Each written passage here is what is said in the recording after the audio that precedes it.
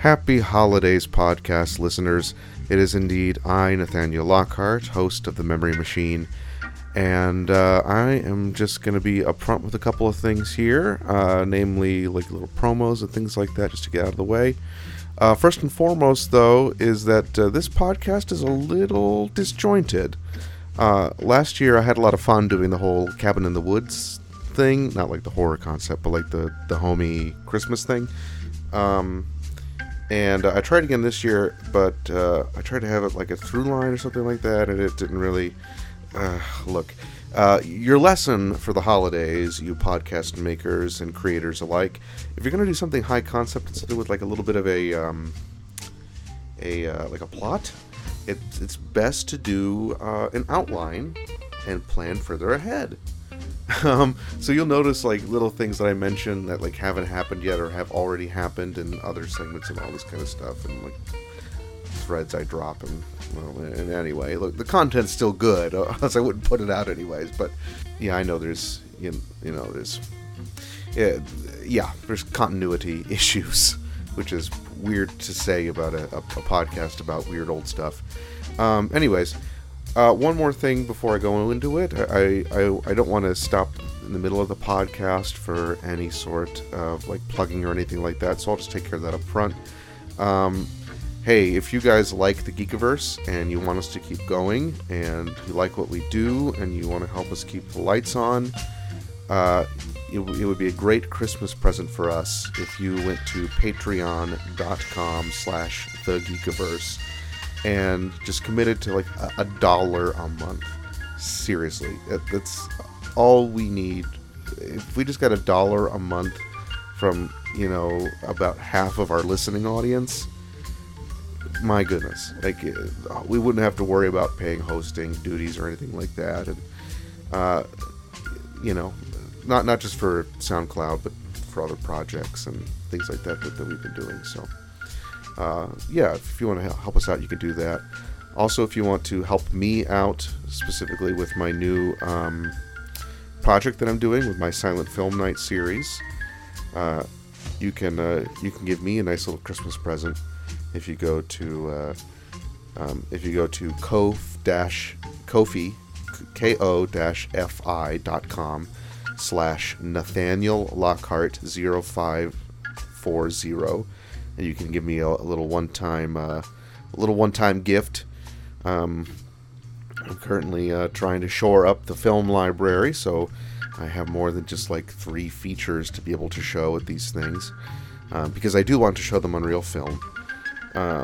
It's not amazing film, it's Super 8, but it's still it's still actual film, which is becoming more and more of a rarity. But anyways, so if you go to ko-fi.com/Nathaniel Lockhart 0540, that's Nathaniel Lockhart 0540, and just the $3 here, $5 there, it all helps out quite a lot. So anyway, without further ado, let's get on with the show.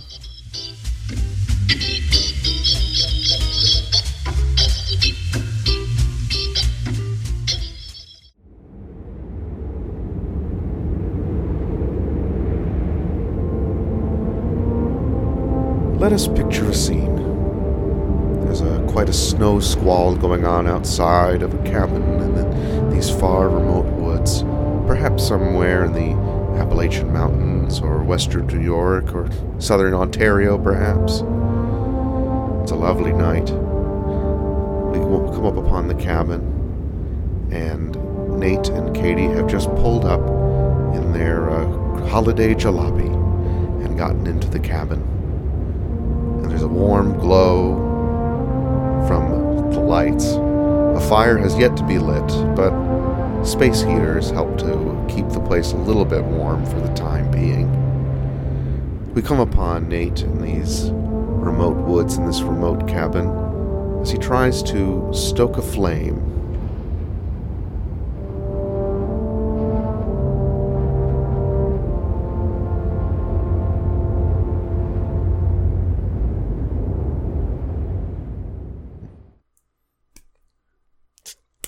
Come on. Why didn't I just bring matches? I should have brought matches. I don't know why this flint and stone thing. I don't know what I'm doing with this. Why did I do this? Just come on.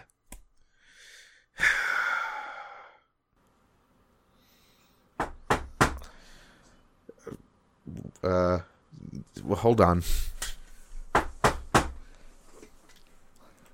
Hello? Oh, hey there, Nate. Trey. How's it going? Trey, jeez Louise, it's freezing out there. Come on in. All right.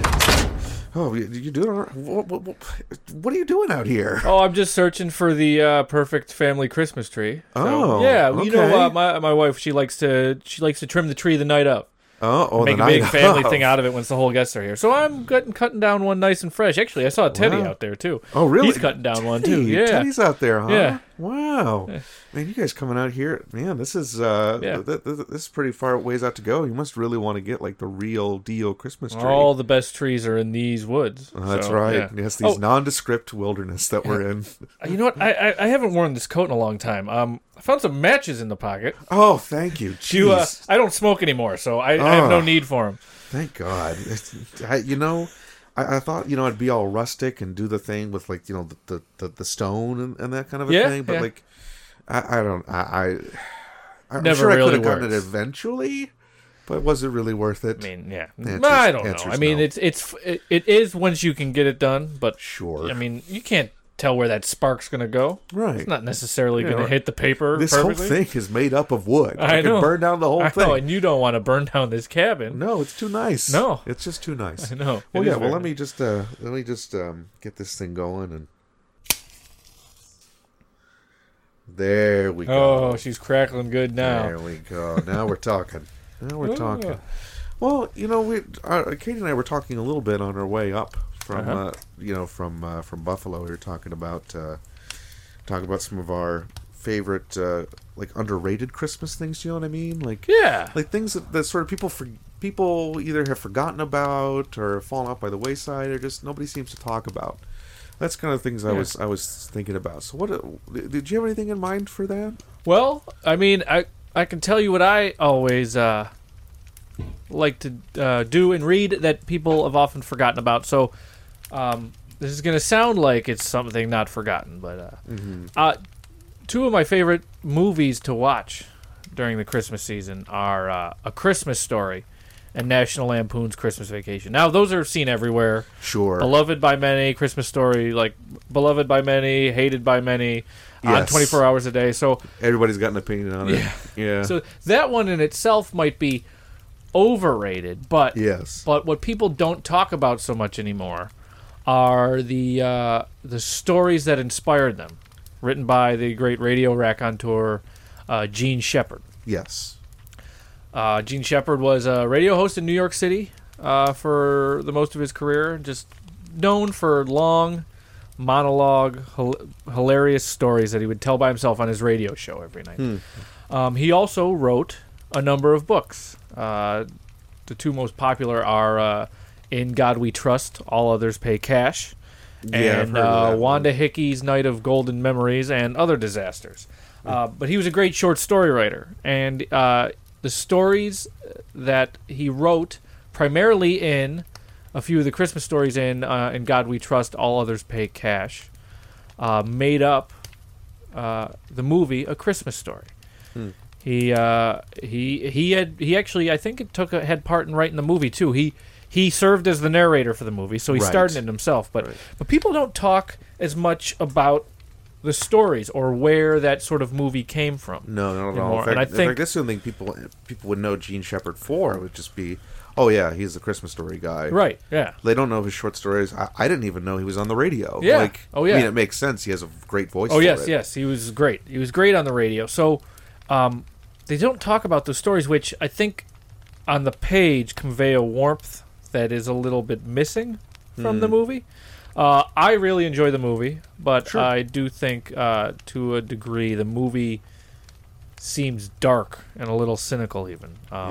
It just, the warmth, I understand what they were doing, shooting it to make it look like it was in the Depression with that filter, but it just doesn't make the movie feel warm and cozy, where the stories on the page just I find laugh out loud funny.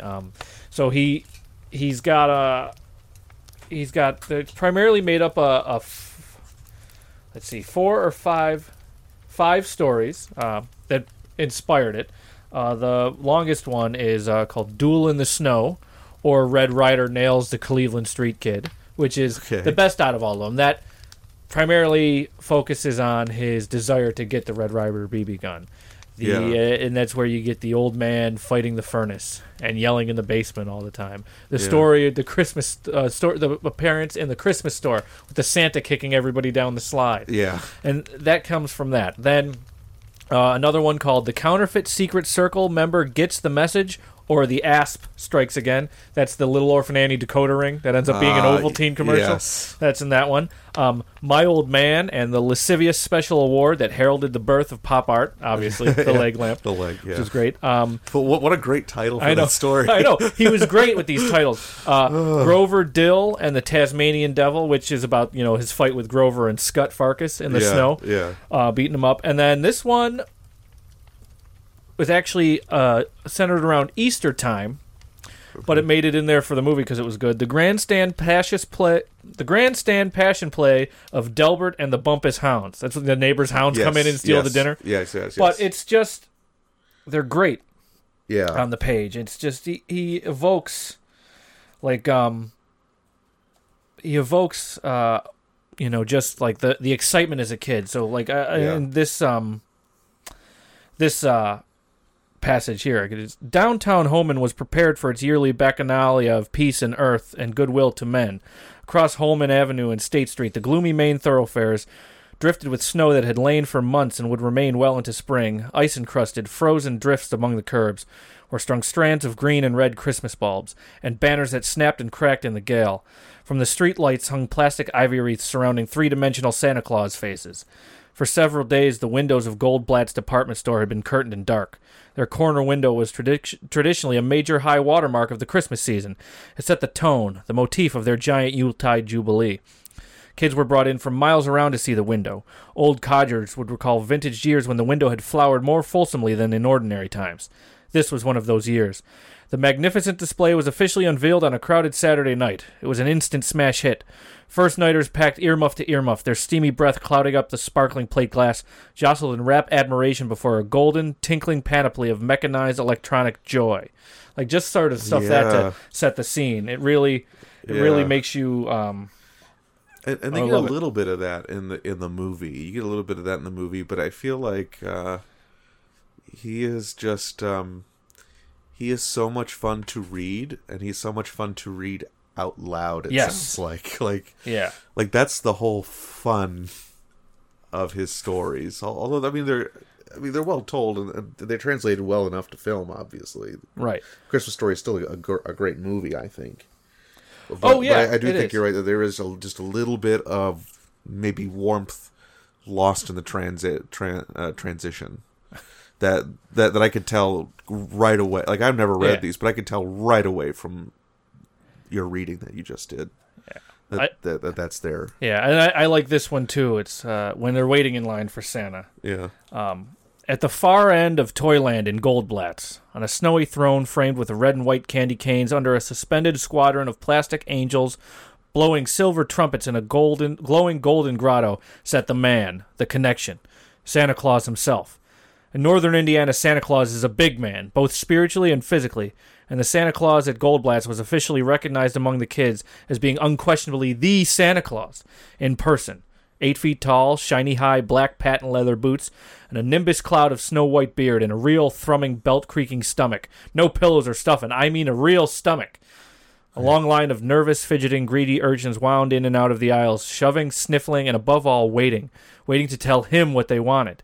In those days, it was not easy to disbelieve fully in Santa Claus, because there wasn't much else to believe in. And there were many theological arguments over the nature of, the existence of, the affirmation and denial of his existence.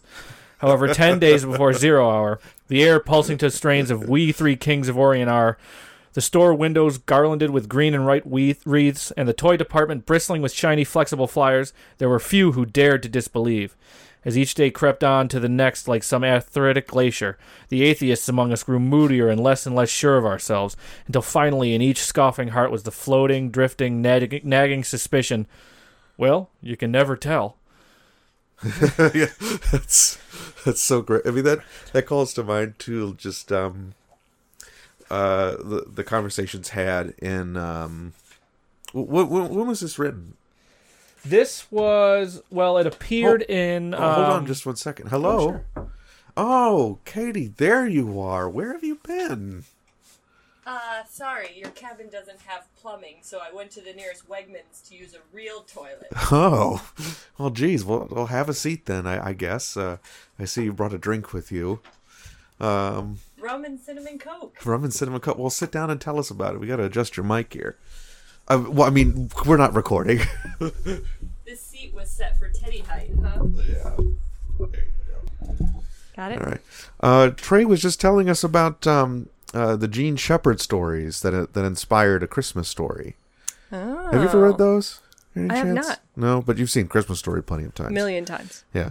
He just said read a wonderful. You'll hear it, I guess, when maybe when we play it back. But a great passage about kids talking about whether or not they believed in Santa, and the way that Gene Shepherd sort of weaves this story about child belief. Well, yeah, 1962. He wrote most of these. They appeared in the book. In God We Trust, All Others Paid Cash. Yeah. So this is another line about the anticipation of Santa Claus. I always liked them. Yeah. Closer and closer I'm going to go again. Oh, there you go. Closer and closer we crept. My mother and father had stashed us in line and disappeared. We were alone. Nothing stood between us and our confessor, our benefactor, our patron saint, our dispenser of BB guns, but 297 other beseechers at the throne. I have always felt that later generations of tots, products of a less romantic upbringing, cynical non-believers in Santa Claus from birth, can never know the nature of the true dream. I was well into my 20s before I finally gave up on the Easter Bunny, and I am not convinced that I am the richer for it. Even now there are times when I'm not so sure about the stork. I love it. Oh, gosh, I love it. Quick with stuff like that. Yeah, there's a line under here. I want to try to see if there's like any like an archive of his radio show. There's I think you can find there's a lot of them on Spotify if you just search Gene Shepherd. Cool. And there's also, I believe, a podcast called Shep a Day, and it just it takes a day and it just uploads. I'd say December 1st. Yeah. Every show of his from his show that's available from archive.com or whatever it is. Yeah, archive.org, from December 1st from history is up on there. Wow. That's awesome. He did a lot of that stuff. So he was great. And I mean, he had the radio show in his most popular one was in like the 60s and 70s. In New York City. Yeah. But I mean, he had a long career in it. But there's other like lines in here where he's talking about like in those days, my kid brother rarely came out from under the daybed. Or yeah, right. Just like an aside. Yeah. Like, but they're very good, and they're great on the page to read. Like I don't think the movie conveys how like great and how funny some of these stories are. Even though the movie does a good job of being funny, and I think because Gene Shepherd had involvement in the movie, great. I mean, he narrates the movie. For goodness sakes. But it's just hard to. I think there's a greater warmth and more like excitement in them. And just and actually, so they actually a few years ago they published just a book called A Christmas Story with all the Christmas short stories that he had written. So the ones that inspired the movie are all here, but they're all in his other books. Mm-hmm. But I really like the book there. So that's one of the things. I also went and reread the Christmas '59, which John Hughes wrote the John Hughes in National story. Lampoon, which became the basis for Christmas Vacation. Mm-hmm. And what do you think about that movie, Katie? Christmas Vacation. It's not my favorite. Yeah. I'll watch it like every 3 or 4 years, but it is not something that I need to see every year. It's a bit much for me. Yeah, I understand. It's my favorite, but it never was a lot of critics' favorites. Yeah. So like I think probably in the terms of the vacation movies, it's like if you consider Vacation, European Vacation, and Christmas Vacation. Yeah. It probably doesn't Certainly doesn't measure up to the first one. I think the first one's a much better movie than Christmas Vacation. I still love that one. And I think it's because like I love those vacation movies because I really liked Chevy Chase when he was the Weekend Update anchor in that first year of SNL. Yeah. And I love Caddyshack.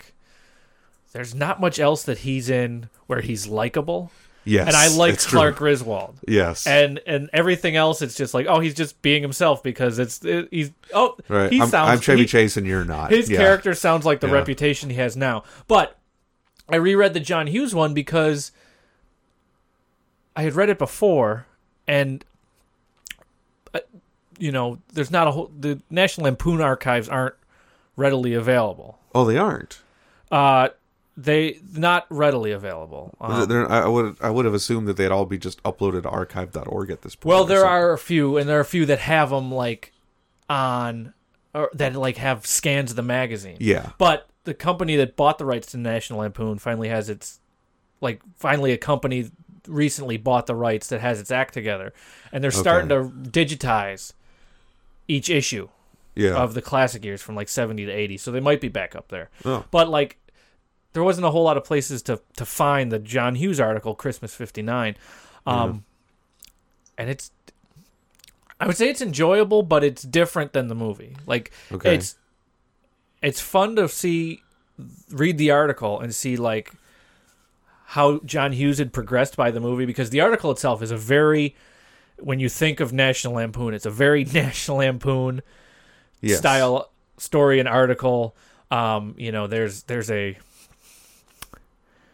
There's an exchange student from Thailand in the original short story. Oh, really? And of course, because it's National Lampoon, they played on racist stereotypes for laughs, and so it's not.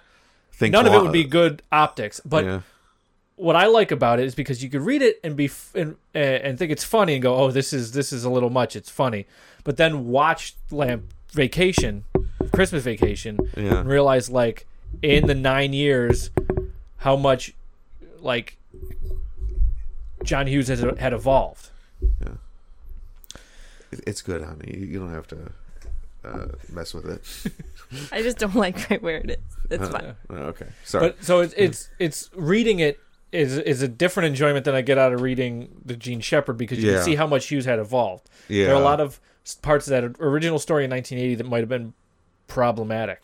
Even then, but even in 1980 would have been problematic, or problematic even in 1989. Yes. Certainly problematic today. Oh yeah. But by 1989, Hughes had smoothed out the edges of that to create a movie which is more heartwarming than what he had on the page. So I like looking at that. So the movie has a little bit. The short story has a little bit more bite to it. And the movie has more warmth. Okay. But like. Yeah. That would be good. They just don't. You get when the cat eats the Christmas lights, which it's a dog, a dachshund in the book. Oh baby! When the animal eats the Christmas lights, they describe how stuck it was to the carpet after the.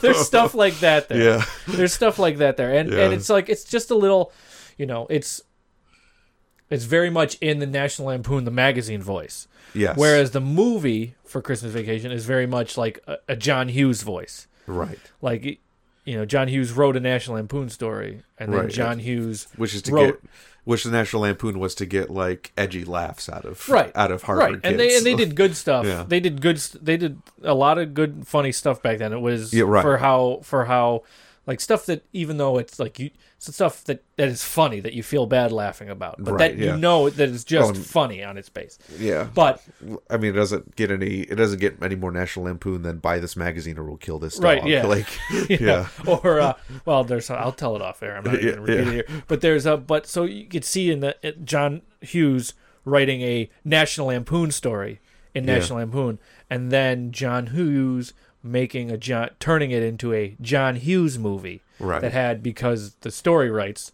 had the National Lampoon name on it. Yeah. But it's just funny watching the evolution from its page to the screen. Yeah. So that I read that, and that's just something that it's fun to go back and read that and just see the genesis of the story, because he also was a good short story writer. The humor is just darker and meaner, I would say. It's sort of the inverse of the other short story. Like you're talking about with Gene Shepard. Yeah.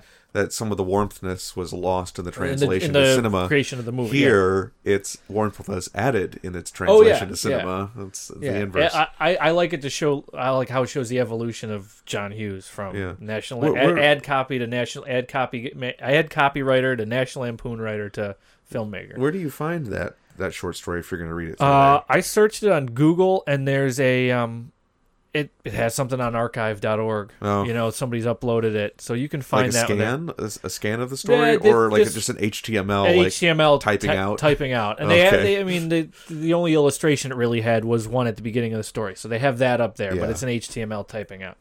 Wow. But yeah, I would read that. Yeah.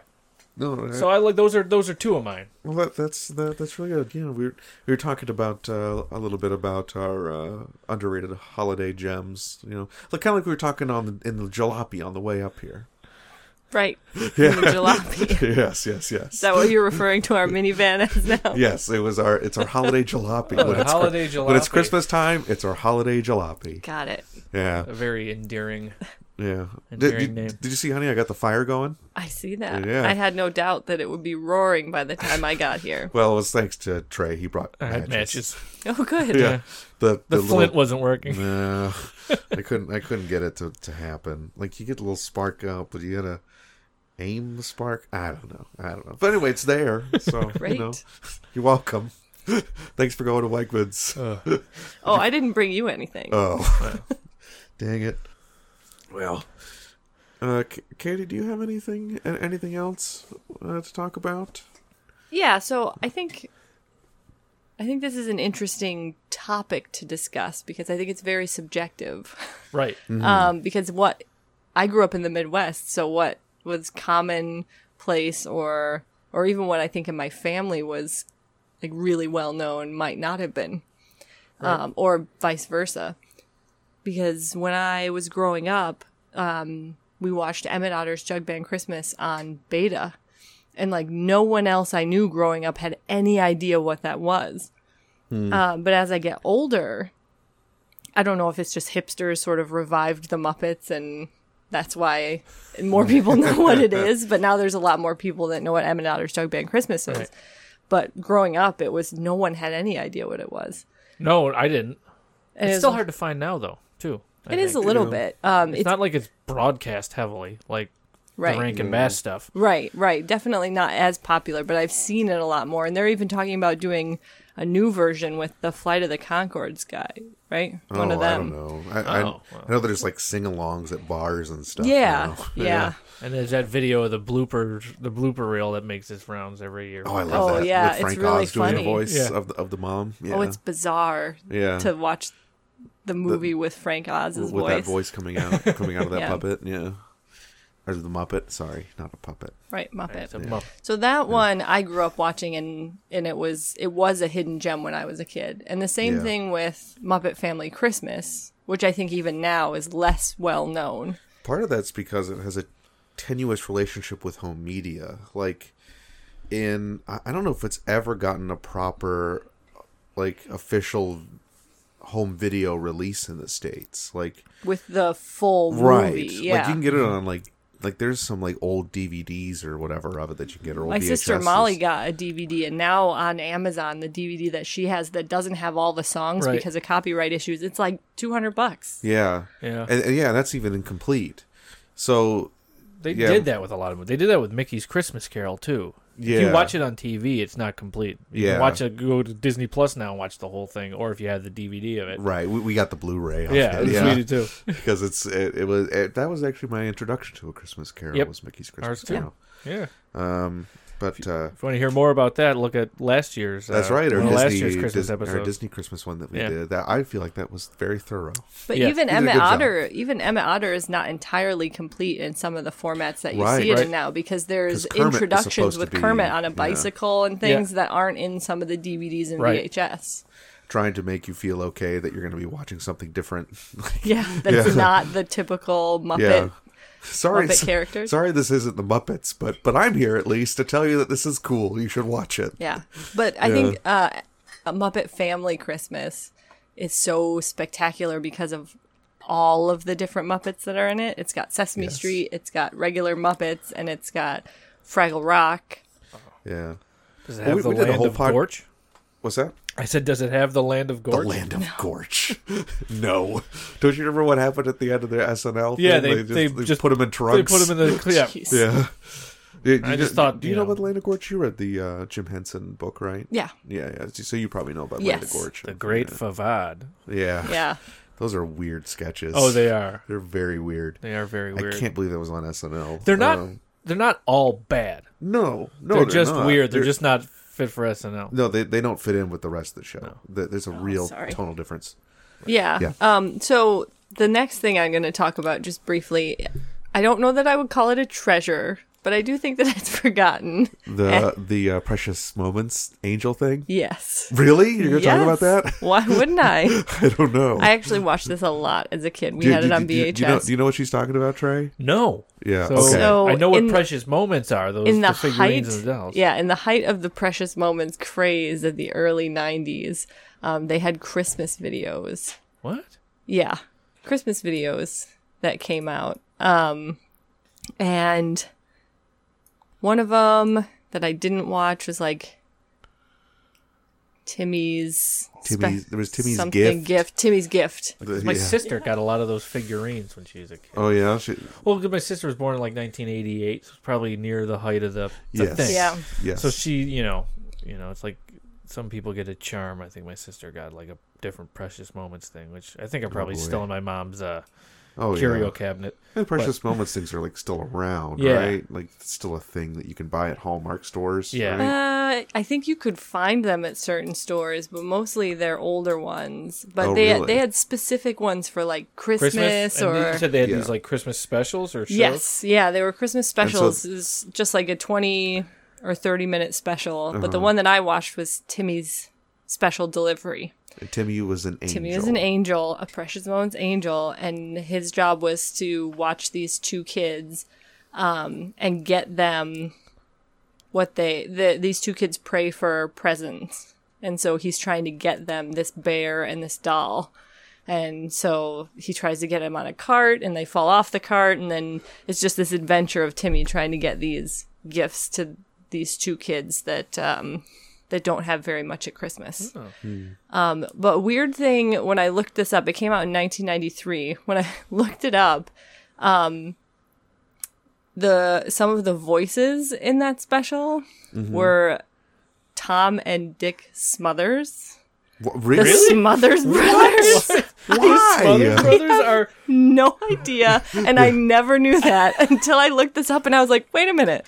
Is that the same Tom and Dick's father? What? What are they doing a Precious Moments special for? In 1993. I don't know. It's the same thing with like that. I think I shared this with you once before, but like, for listeners who may or may not be aware, I grew up an evangelical Christian. And I'm not so much of the evangelical side anymore, but I still consider myself of the faith to a degree. But anyway, but I showed you that one cartoon that I watched a lot of growing up was called The Kingdom Chums Presents the Original Top 10. The Kingdom Chums? Yeah, the Kingdom Chums, who were sort of like these like stuffed animals come to life. And they're talking about like the original top 10, like as if it was like a top 10, like Billboard top 10, but instead it was the 10 Commandments. And so they introduced like each new 10 Commandment as like a golden 45 record. Yeah. But they had the voices of like Tony Orlando and Frankie Valli in there. Just like, how did that happen? how did they get wrapped into this? I don't know.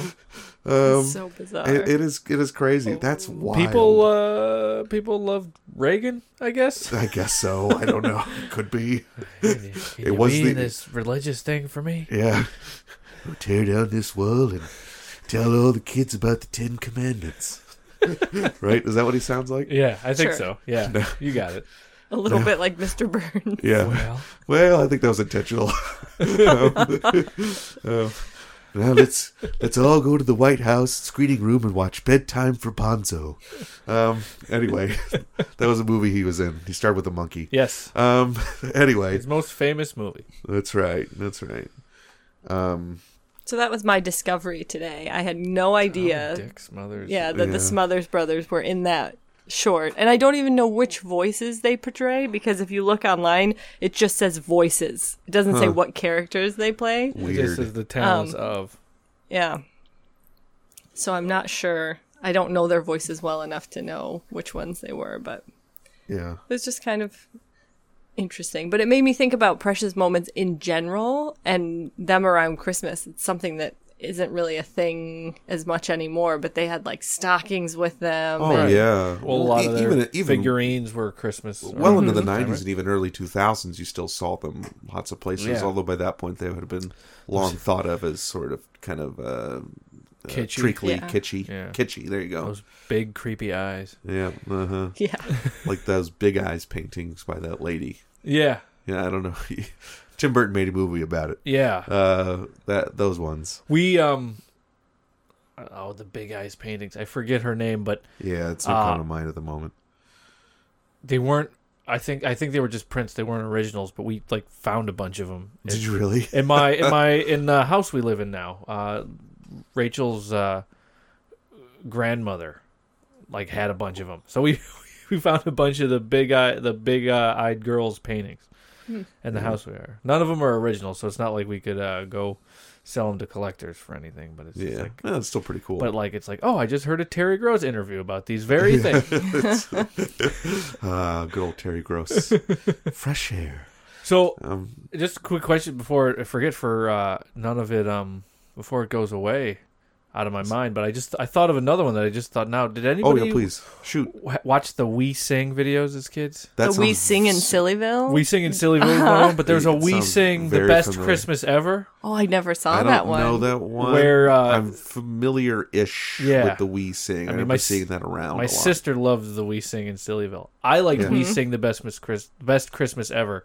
It was about an elf named Poofer who could poof himself big or poof himself small, and he flew around on a snowflake with a steering wheel. The snowflake had a steering wheel, but he brought a family up to the North Pole with him to help Gusty's Santa's favorite helper, Gusty the elf, because Gusty all of a sudden couldn't make toys. Oh no! It's because Gusty needed glasses. Yeah. And that's what they found out at the end.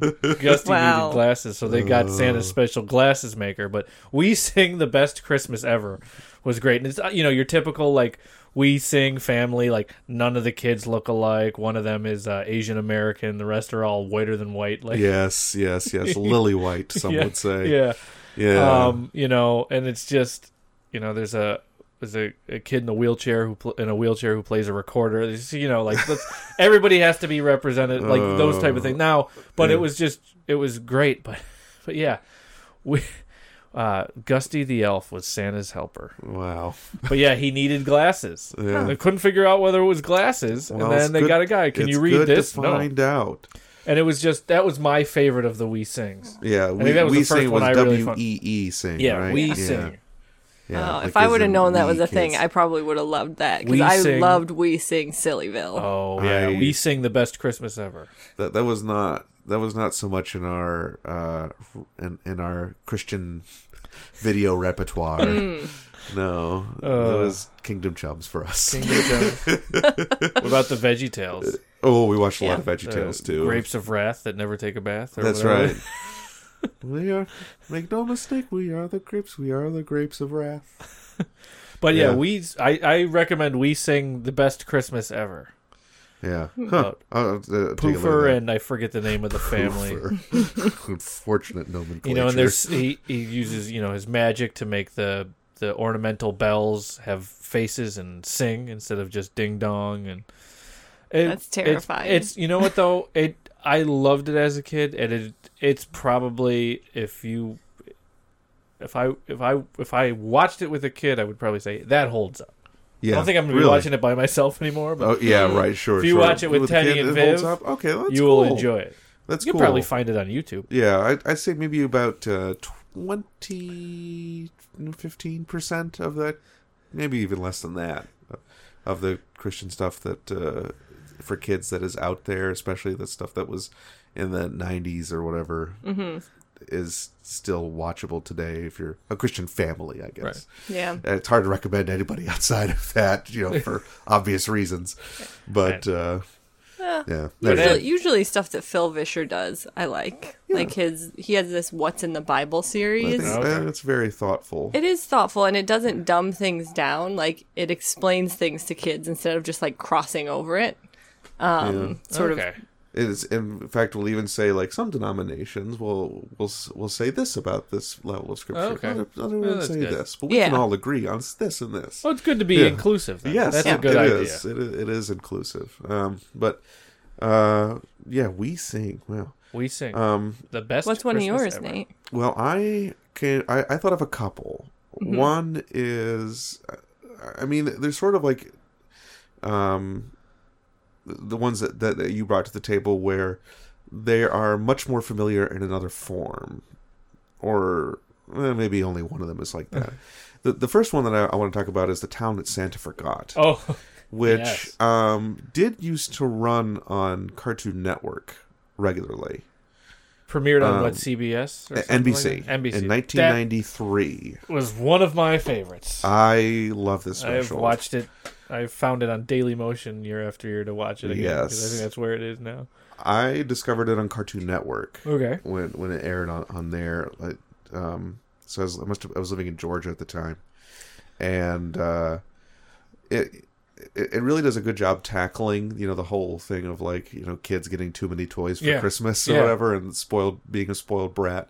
Yeah. And I never really, like, half empathizing with the kid when it turns out, like, he's not getting all of his presents. And I was thinking, like, as a kid, you're just like, oh my gosh, you don't have any presents now, and they all went to some town, like. I know it is horrible, but then, like, it's very. It strikes as a lot cheesier now. But as a kid, when you watch it and you see what happens to those toys and why they get sent there, and what kind of how his greed kind of gets turned around, and it did strike me as a young kid, and it made me think more about my own greed. Like, exactly. Well, that's the good thing about it is its message. Its message isn't lost on the kids. For whatever reason, it really comes across. It really comes, especially when you start out, like, you really grab the kid's attention when you talk about, oh yeah, this kid, he asked for all these toys and he's going to get absolutely none of them. You're like, what? And it isn't even because, like, he's a bad kid and he's going to get coal. Like, it's a mistake. It's a mistake, and I don't. But you also think, like, oh wait, but he doesn't really need them. Yeah, right. For those who don't know exactly what this story that I'm referring to, Jeremy, the Town That Santa Forgot's a boy named Jeremy Creek, who is a greedy boy and a brat, and he always wants more toys, and then he sort of he gets in his head to write, like, the ultimate Santa list to send to Santa, because his parents finally say, enough, we're not getting you any more new toys. That's right, we're not getting you any more new toys. They put their foot down finally, and he's like, well, I know who still will, Santa Claus. So he sends this giant letter, and it's so big that it causes confusion at the North Pole. We're just like, this is too big for one kid, right? This needs to go to this has to be for like a town or something, right? And so they look, it's like, okay, Jeremy Creek, and they look it up on the map. It's like, oh, Jeremy Creek, there's this town that we've been missing all this time. And they're just like, oh yeah, this is a town, like, I guess it looks like some, like, swamp town or something. Yeah, like some. I just remember, like, it's said in a sing-songy cadence, but, like, just past this on the edge of the swamp. Like, it does it in, like, a rhymey sing-song voice. They did a lot of that. But actually, a lot of it was almost like verse. A lot of the lines of dialogue were verse, the whole thing rhymes. Right. Yeah, the whole thing is done in rhyme. And It's Jeremy Creek is the name of a town. Yeah, Jeremy Creek is the name of a town, so all of his presents end up going there. And Christmas comes, he doesn't know that until his parents have the news on, and he sees like what happened to all of his toys, and he finds out that they all went to that town. And at first, he's like really He's still angry pissed. about it. Yeah, he's like super pissed about it. So he goes and sits under the tree. Yeah, until he sees like they interview some of the kids, and he finds out like how much joy it brought them to finally be recognized, to be remembered.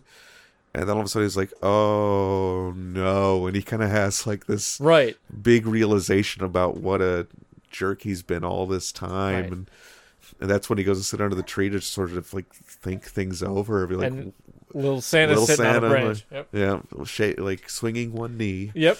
Yeah, and yeah, it's just a very special little thing, and it means a lot for a lot of kids, I think. Yeah, I think that story speaks to kids. It spoke to me as a kid. Yeah, it did. And then I like just Santa thanking him. Yeah, and then and so then he becomes like Santa's helper on Christmas night. He gets picked up on the roof. Yeah. Until he's too big to fit in the sleigh. Until he's too big to fit in the takes sleigh. him around. So you kind of have like a little Polar Express moment where he finally becomes like no longer... I always loved it too because that was like, 93? Yeah.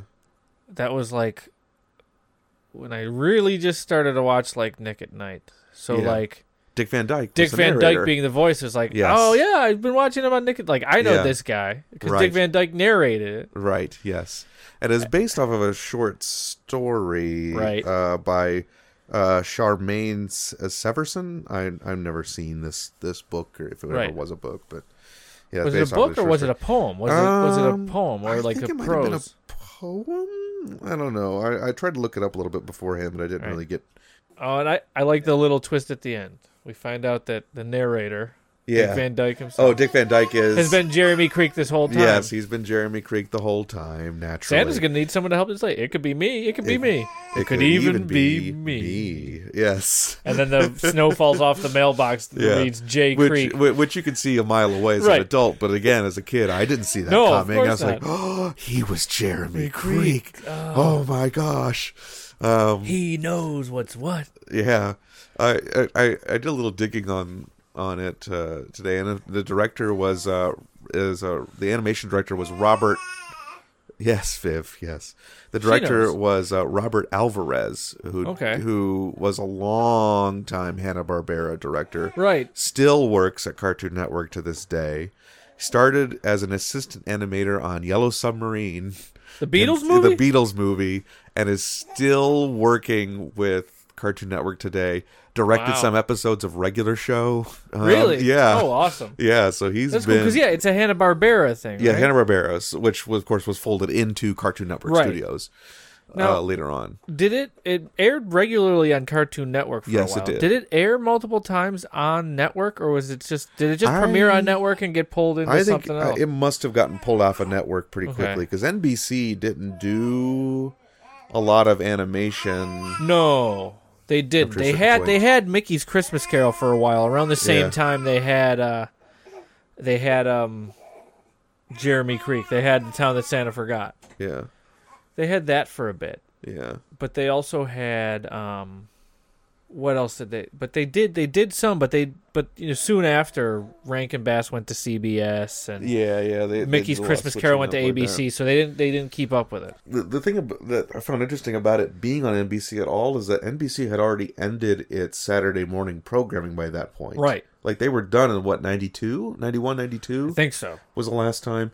And I wonder if this was just sort of residual, like, because Hanna-Barbera was the main supply for NBC in terms of Saturday morning cartoons. But it must have been residual something they had been creating. It must have been like a residual contract or something that they had and kind of did it out of obligation, maybe. I don't know. They might have. I mean, I don't know. Like, it premiered in primetime. Yeah. So, like, I watched it at night, so. Yeah, right. Like, and I watched it, we put the, we saw something on it in the it had been advertised because I think my mom was like, "There's a Christmas show on tonight for you guys to watch." Oh yeah, and we put a tape in because we taped them all, so we could always watch them over again. Oh wow! So I have the tape is probably gone, but we also had it on we taped it off the TV, so we had it on VHS for a long time. Yeah. Oh man! So that's how I rewatched it over and over again. I wish I could find my old Christmas tapes from when I was a kid. There were some choice commercials on there. Yeah. Choice commercials, but Yeah. but yeah, I mean, it was on in prime time, so it must have been something they had contracted. You know, sometimes they would make stuff and not air it for a year or two. Yeah. Like The kid who played Jeremy Creek was. Here, let me look at his name. was it here. the guy who was Michelle Tanner's jerky friend on Full House? Aaron? Is that his name? His character's name was Aaron. I or think something? so, something like that. His name was Miko Hughes. Yeah. Miko Hughes was Yeah. his name. He was also like in Kindergarten Cop. And Pet Cemetery. Yes, and Spawn. Yeah. Yeah. I mean, these He are was in one of the Nightmare on Elm Streets. New Nightmare. Was the one he in New in. Nightmare? No, Or was the he in... 94 one. He was in that one. Yeah. Okay. Wes Craven's New Nightmare. Right. Okay. None of these things I had seen. None of these things I have ever seen. Well, So to me, he's complete. This is the only thing I know him for is The Town That Santa Forgot. oh yeah. But apparently he was a successful child actor. Oh yes, he was. I But yeah, don't- he was Michelle Tanner's jerky friend in Full House. Yeah, well, there you go. It was, yeah, she had Teddy and Aaron, and Aaron was Yeah. the jerk, and Teddy was. Yes. but yeah, there you go. So it has a little bit of pedigree. to Yeah, it. and then his Jeremy Creek's grandkid's name. One was at least voiced by the youngest child on Growing Pains. When Growing Pains added a new child, Yes. they added a young daughter. Yes. That was one of them also. Ashley Johnson or whatever You her had name is. you something had like that. Troy. Yeah, Ashley Johnson is the granddaughter. Yeah. Troy Davidson. I is don't know the who Troy grandson. Davidson is. Yeah. Let's see. Yeah, Chrissy Seaver in Growing Pains. Yep, Yeah. you're right. Mhm. Okay. Yep. And Who's just she a recognizable does things voice. today. How I about think that? so, yeah. Yep. She's in Infinity Train, the new Cartoon Network show. Oh, cool. So she's still a Yeah. voice actor. Which is something that Robert Alvarez, the director, has worked on. Oh, yeah. Well, there you go. Full circle. Goodness gracious. But yeah, I that can't was believe a- that guy's career. I would love to be able to talk to him sometime. Just pick his brain about like animation through the doldrums of the 70s and 80s. Try to get him to come to Nickel City Con or something There you like go. that. Oh, that'd be great. I would But love that. that was a great one. And that's a great, like, forgotten one. Because when we were kids... Yeah. I mean, I was born in 1985. You were born in 86? I was born in 87. 87. Yeah. There wasn't a ton of new holiday content No, for us there on was TV. not. We watched the old Rankin Bass one, which was old Rankin Bass movies, which were Yeah. a lot for mainly 20 years before our time. Yeah. There was Mickey's Christmas Carol, which Right. was 1983. So it was on and around regularly, but it wasn't something new. You know, the new things we got were This Town That Santa Forgot. We got Wish for Wings at Work. Wish for Wings was at Work 91, from which my mother Bloom County. loved. Right. Yeah, my mother loved that one. And then there was also There was one, Frosty Returns, yes, which wasn't even necessarily Rankin Bass. It Somebody wasn't. just wrote a sequel and borrowed ripped off Yeah, all the motifs of it. right, and Bill Melendez did the animation. Right. Bill Melendez, mostly being known for the Charlie Brown Right. Christmas specials. Yes. And Brian Doyle Murray plays the bad guy. Yeah, Brian Doyle Murray plays a Yeah. bad guy. Jonathan Winters is the narrator, and John Goodman is Frosty. Yeah. There was another one too that was like The Wish That Changed Christmas. Do you remember that one? No, what is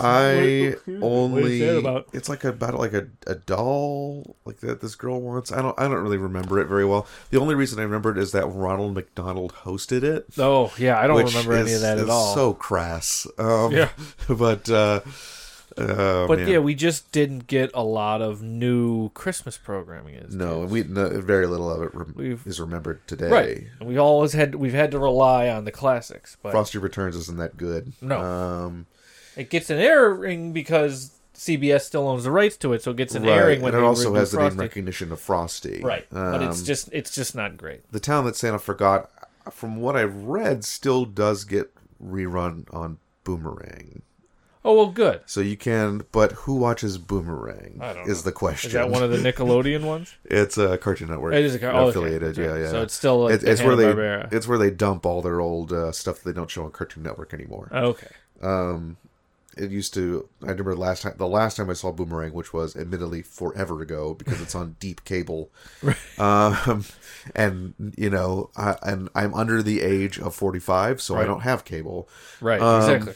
The last time I saw they were airing Dexter's Lab, which I guess is old enough to be on Boomerang. But so the Town That Santa Forgot gets some airings on Boomerang. Yeah, it gets some airings on Boomerang, but it is a good special. Yeah. I mean, and you can find it very easily online. And I think YouTube even has it uploaded several times that you could watch it on. Oh wow! Okay. And if you want to pay for it, I believe it is on a DVD set through the Warner Archive collection. Oh, cool. That has that one, and I think Casper's First Christmas. Wow. A couple of those other forgotten Hanna-Barbera specials, which that would be another good memory machine to do would be about all the Hanna-Barbera Christmas specials. Yeah. Like Yogi's First Christmas, or the myriad of Flintstones Christmas specials. Oh yeah, because there's a ton of them. Yeah, there's a multiple of them.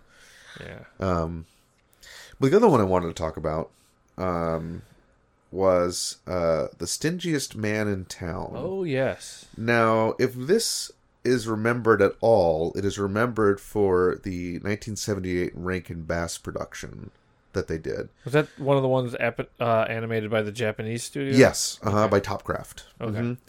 Mm-hmm. In fact, it's you can find it sometimes under anime listings because it's very anime.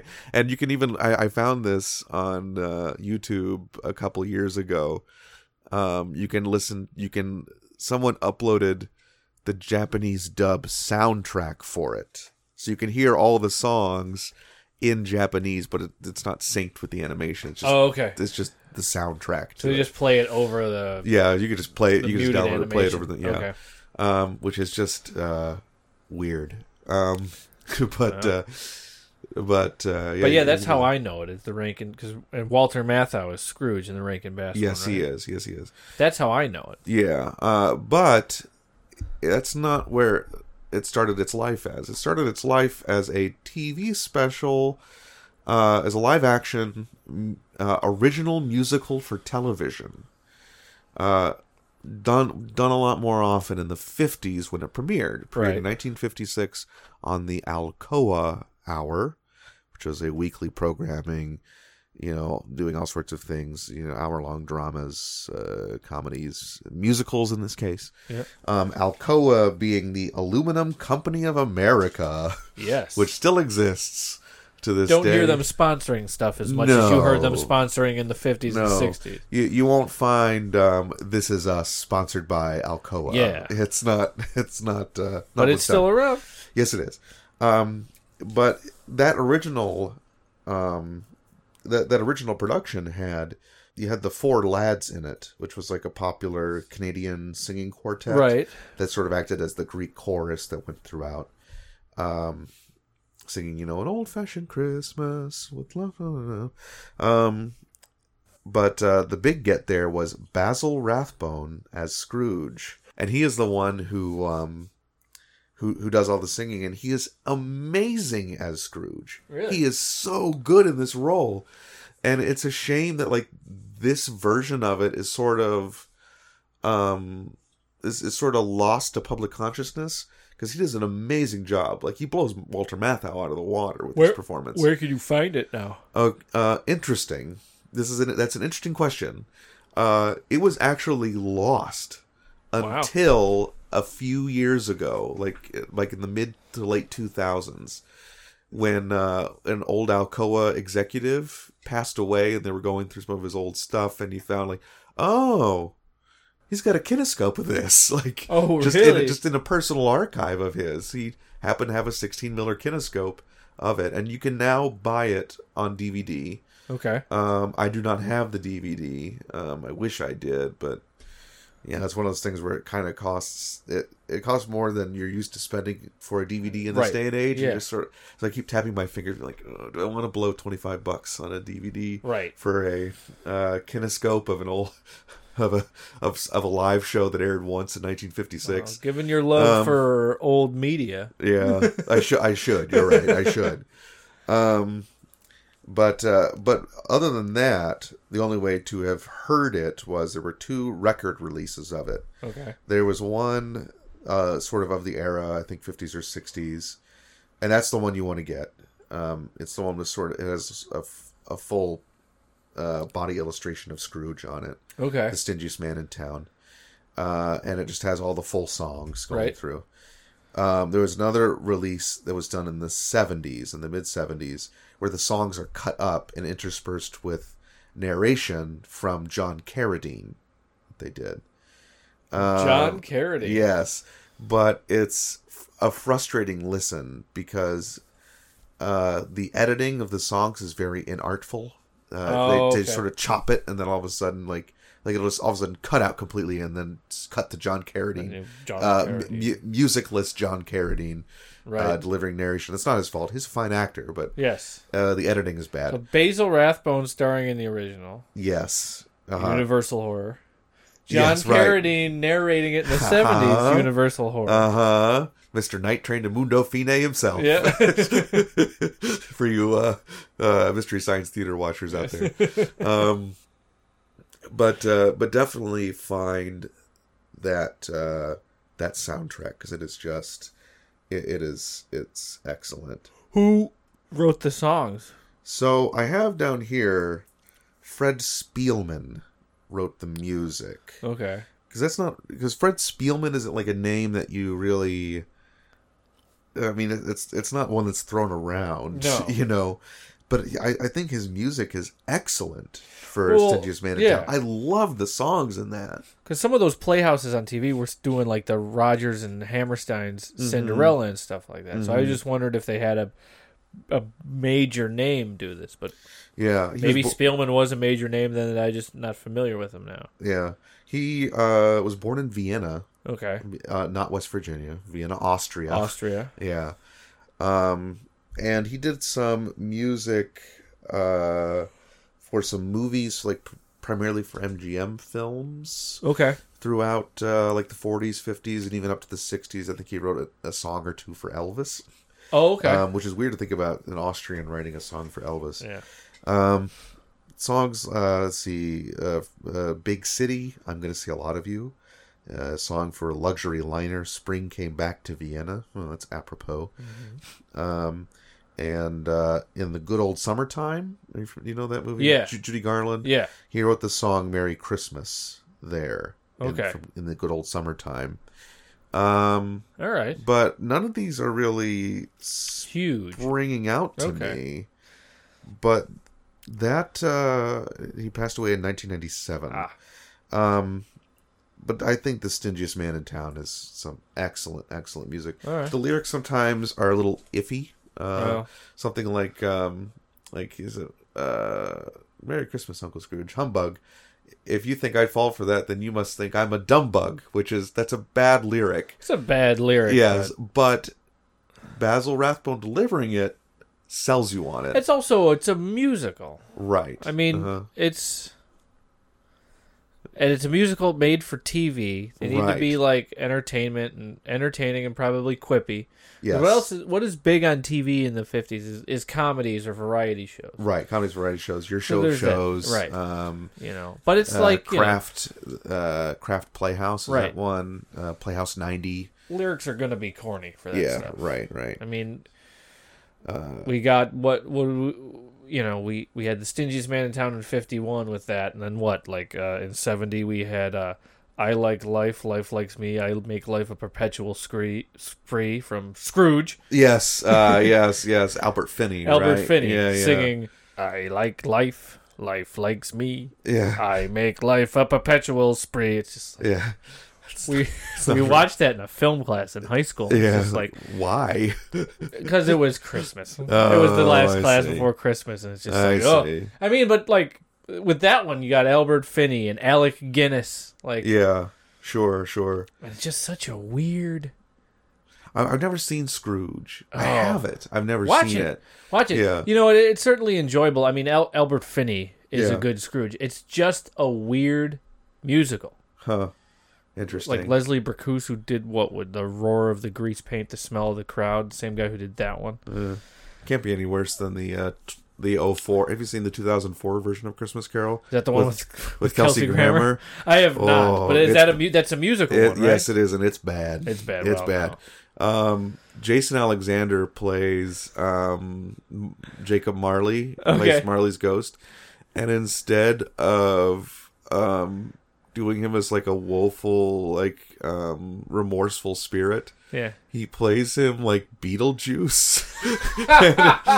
It's the worst. It's just like, so no, I've never seen. He's like kind of like gleeful and like his grotesquerie. I'm like, that's not the point of Jacob Marley at all. No, like this.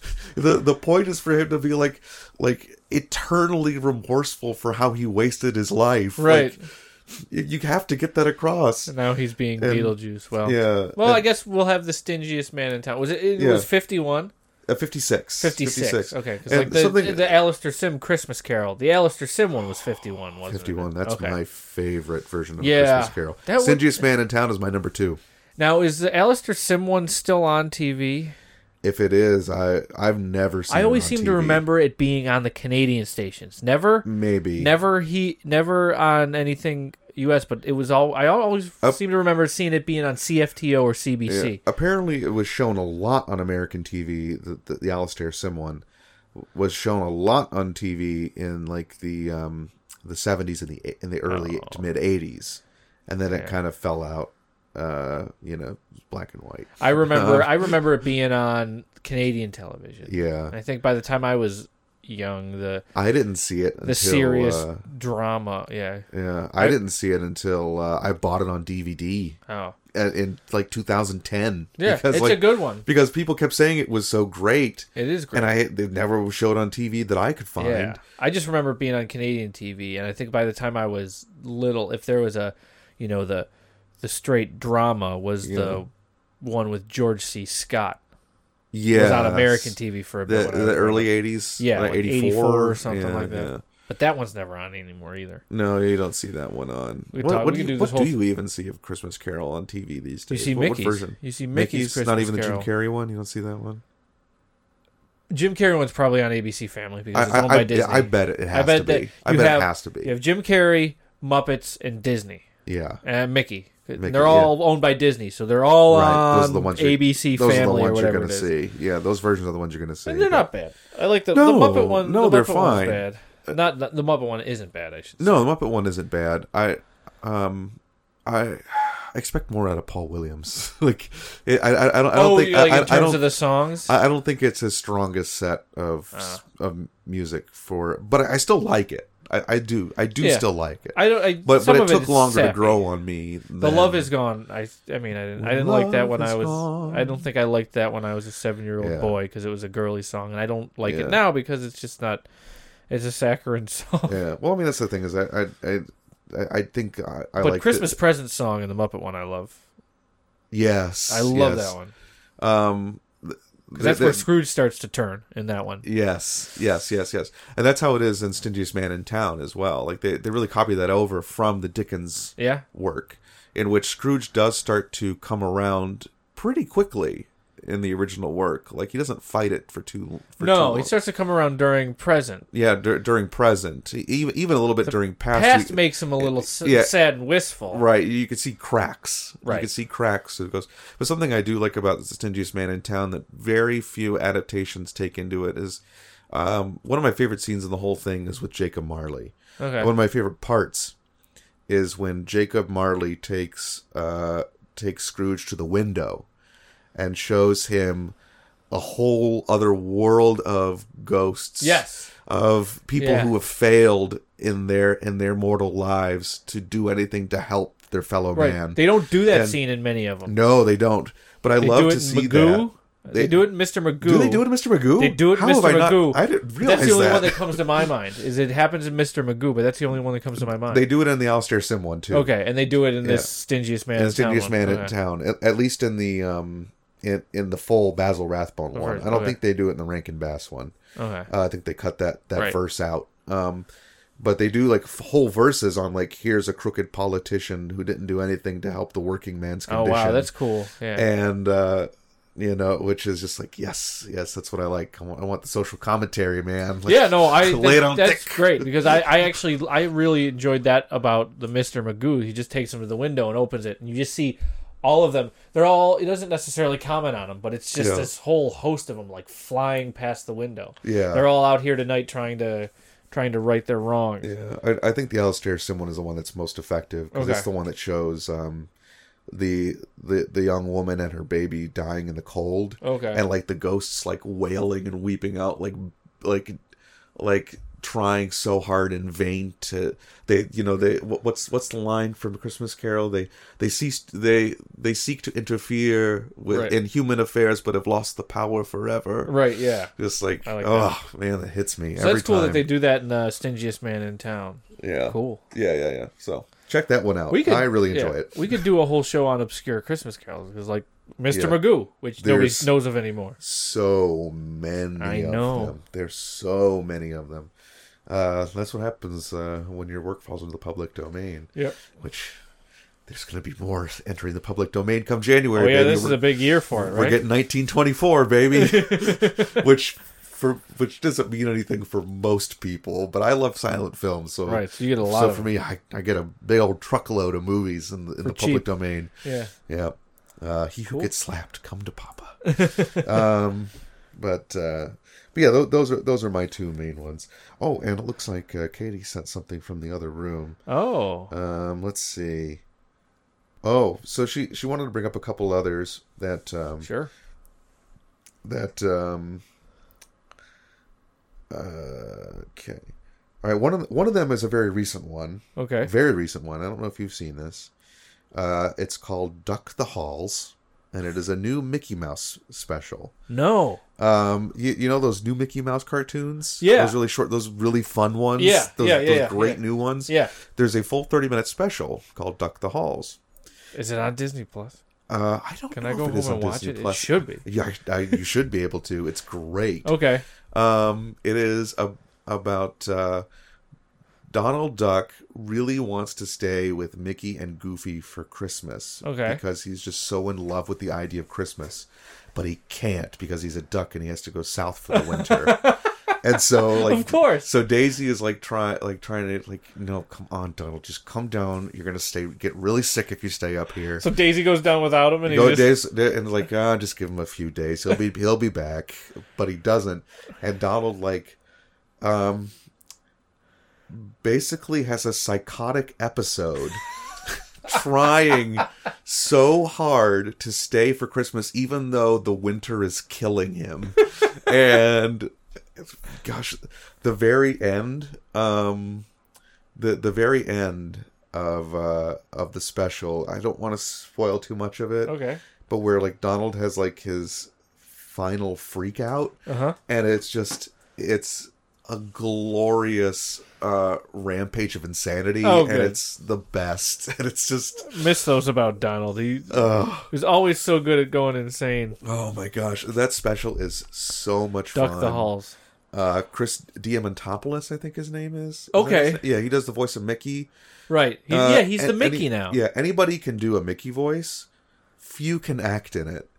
Chris Diamantopoulos can act in that Mickey voice. It's good that he is great. That's awesome that he's Mickey now. He is so funny as Mickey. He's a funny actor in general. Yes. But you don't really think of Mickey as being funny, but he is so funny in these cartoons. Okay. And just the whole thing is terrific, and I highly, highly recommend Duck the Halls. Duck the Halls. I really wish Katie was here to tell us more about it. All those old Disney ones we could put on one of these, because nobody knows about them. Nobody knows what those are anymore. Not all of them are even on Disney Plus. No, they're not. Pluto's Christmas Tree is on there. Pluto's Christmas Tree is on there. Santa's Workshop is, but not The Night Before Christmas, which is weird because Santa's Workshop is a sequel, right? The Night Before Christmas is the sequel. Oh, right. But Santa's Workshop has the more problematic elements to it. Oh. What, like Pickaninny dolls? Is that what they have in it? Or there's Yeah. Is that a bad? Am I not allowed to say that one? I don't know. Is that? I mean that with quotes. If Yeah, I'm but wrong, there's that- please tell me. I will shut up. And then the mechanical Asian dolls in there, and yes. the Jewish one. Oh my gosh, that one has all the problematic elements in it, and that's the one on Disney Plus. that's weird. But not The Night Before Christmas, which isn't Yeah, isn't as yeah. But And they don't have Mickey's Good Deed on there either. no, do they don't. Yeah, that's a problem. That's They a real don't. big problem. I know. I love that Mickey's cartoon. Good Deed. Yeah, it's a great. We cartoon. rearranged stuff for Christmas this year. Yeah, And there's no place for our 4-foot-tall Mickey's Good Deed poster. Because we hang it up every year, but just the way we rearrange stuff, the place where we used to hang it on the wall no longer has a hook in it. That's sad. And it's been plastered over, so there will no longer be any holes there. And it's just there's no place to hang it up. That doesn't put it not in that doesn't leave it askew. I can put it up places, but it won't be centered because of its size anymore, or it won't be hidden. So that's too bad. Mickey's Good Deed poster for now sits back up in the attic, but we love that one. Yeah, But Pluto's Christmas tree's on it, but Toy Tinkers isn't. Toy Tinkers. That's the one. That's another Chip and Dale one, but that's they pretty sneak one, into Donald Duck's house and start trying to play in with all Donald Duck's toys. And so then they use two toy cannons to shoot ornaments and stuff at each other, and then Donald, and then but at some point a phone gets set up between the different walls of presents where Chip and Dale are and Donald Duck's are, and then it becomes who's gonna answer the phone in time to get blown up by this stick of dynamite we shoved through the phone line. Yeah. Hint, it's Donald. Yes. Yes. There's a couple other good snow themed ones that Disney used to play. Once Upon a Wintertime is a great one. We have I got Rachel an ornament featuring the characters from that last year. But was that a Silly Symphony? I think it's a Silly Symphony. Yeah. It's 1947 or something. Oh. Yeah. It's used as the animation for Jingle Bells in the Disney sing-along holiday songs. I just remember Donald's snow fight. That one's great. That was my favorite winter. All those that we talked about last year could be on this episode too. Because it's people funny. Don't it's remember. funny that there's a lot of things that we have already talked about that could fit this. That are still could fit obscure. This. But yeah, do check out Duck the Halls. It's pretty great, and it is underrated because it's new. And right the new ones don't tend to stick around much. New things get underrated because we live in a nostalgic culture. Yes, we do. What else did Katie say? Katie said one more thing. She said her Dolly Parton and Willie Nelson Christmas albums. What's the Willie Nelson one that's really good? The Pretty Paper. Yeah, that one is great. Yeah, that's one. That's what she said underneath there is Pretty Paper. She has Hard Candy Christmas. I'm not familiar with that one. She might have played it for me before, but I'm not really thinking about it. I don't know which one she's talking about. I walked past Pretty Paper in the record store the other day and decided not to get it. Talking about the things. Did you put her down? You want to talk about Willie Nelson and Dolly Parton? Yeah. No, we just finished talking about Duck the Halls. Did you want to say anything about Duck the Halls first before we get into that? Yes, we see your sweater. Holly Dolly Christmas. That's right. Yeah, do you want to... Let's see, hold on. Sorry, I had to go to Wegmans again. Oh, okay. Well, we're glad to have you back, Katie. Yeah. I'm so glad. Well, we missed you. We missed your insight and conversation on The Stingiest Man in Town. Greatest version of A Christmas Carol. Yeah, you love the music from that. I do. It's so good. It's my second favorite version of A Christmas Carol. I know. Second to Alistair Sim. 1952? 51. Ooh, so close. So close. Yeah. Hope A Christmas Carol's okay. It is pretty good. It is a very good one. I'm just sort of trying to troll people who think it's the best, which it is very good. It's very good. It's very it's good. understandable that people think it's the best. You're not wrong for thinking it's the best. I'm People just trying like to what troll they like. you. Yeah. I'm just trying to be a jerk. Yeah. So don't listen to me. Just like all the people who try to troll us by telling us Die Hard's a Christmas movie. Right. It is not a Christmas movie. My goodness. It could happen at a 4th of July party. Yeah. Christmas isn't essential for it to happen. It's incidental. This isn't an argument for here, I guess. I mean, we're all in agreement anyway, but this isn't a place to spout up on that. Yes. You think Die Hard's a Christmas movie, more power to you. Enjoy it. But We're just gonna watch it But in the three of July us here instead. and Carl Duty will tell you it is not a Christmas movie. Yeah, I'm gonna watch it in July. Yeah. So I came in and you were talking about Duck the Halls, Duck right? the Halls. Yes. Okay. Have you seen that one, Trey? Sorry, I have missed not that. yet. Oh, I it's hope it's super on funny. Disney Plus because I It's will go so watch funny. it tonight if it Is is. it on Disney Plus? I will go find it I don't somewhere. know. It should be. It's a Disney thing. We have it on DVD. That's how we do. watch it. I You will, can always borrow I will our go DVD. find it. Yeah, you can I will always go borrow find our DVD because I already copied it onto my computer, so you can just take the DVD if you want. It's ours. We paid for it. That's true. Yeah. Yeah, I made a legal copy. Thank you very much. A legal copy. A legal one. But I did run down the plot. Yeah. Generally about Sounds Donald's psychotic hilarious. episode. It's absolutely hilarious, and I think Yeah. entirely underrated because I don't know anybody else that's seen it. Yeah. Really, outside of us and the people that we've made watch it with us Yeah. because it's so good, and it's paired in the DVD pack with the Halloween special, which is also fantastic. It's very funny and also terrifying. genuinely terrifying towards Yeah. the end Oh, of that's it. what I Yeah. heard. Yeah. The gist of that one being they want all the nephews, including Morty and Ferdy, those nephews. So and it's Huey, Dewey, Louie, and Morty and Ferdy. Ferdy are in there. Okay. Yeah, they want Mickey to tell a scary story for Halloween, and he keeps trying, but winds up short because as Goofy says, like, you're just you're Mickey Mouse. You're the vision of pure happiness. Like, you can't tell scary if you tried. Until he tells a real grim a fairy tale in the style of the original Grimm's fairy tales, and that is scary. Right. And he does it by tapping into the fairy tale aspect of his nature. Okay, And, I can tell that. Yeah. I And thought it would be like it's extremely clever, extremely Okay. clever. I love that special. I thought it was gonna go like you can't tell a scary story, so enlist Donald Yeah, to right. frighten the children. But no, it's No. just Mickey tapping into the Yeah, fairy tale. and Mickey finds a truly scary story deep Awesome. down in his soul to tell. But yeah, Duck the Halls is great. It is really but yeah, good. I don't know if you wanted to say anything about what particularly you find funny about it. Like, do you just like the way Mickey like recounts his family Christmases at home? I think what I he love. like randomly adapts a British accent to talk about it? To talk about like his he talks about times with his Aunt Victoria and Uncle Albert, Queen Victoria and King. Yeah. I think that what I love about it is it like embraces gleefully like all the super Christmassy stereotypes. Okay. Yeah. Catch a snowflake on your tongue. That's number 57 on the list. Yeah. But then like with really weird juxtaposed to really weird things like Goofy says something about mistletoes and he puts his feet up and all of his toes shoot off and turn into mistletoe in the air. Yeah. It's just like bizarre. Good visual gags. Yeah, bizarre, but just a lot of fun and very Christmassy. Yeah. And I love that, like, all the ducks, too, when they're down in Florida, I guess, and they realize, like Donald's not there, like, Huey and Louie are like, well, who will we play our pranks on? And they have, like, bear traps and sticks of dynamite ready to go. Oh, his nephews my are great.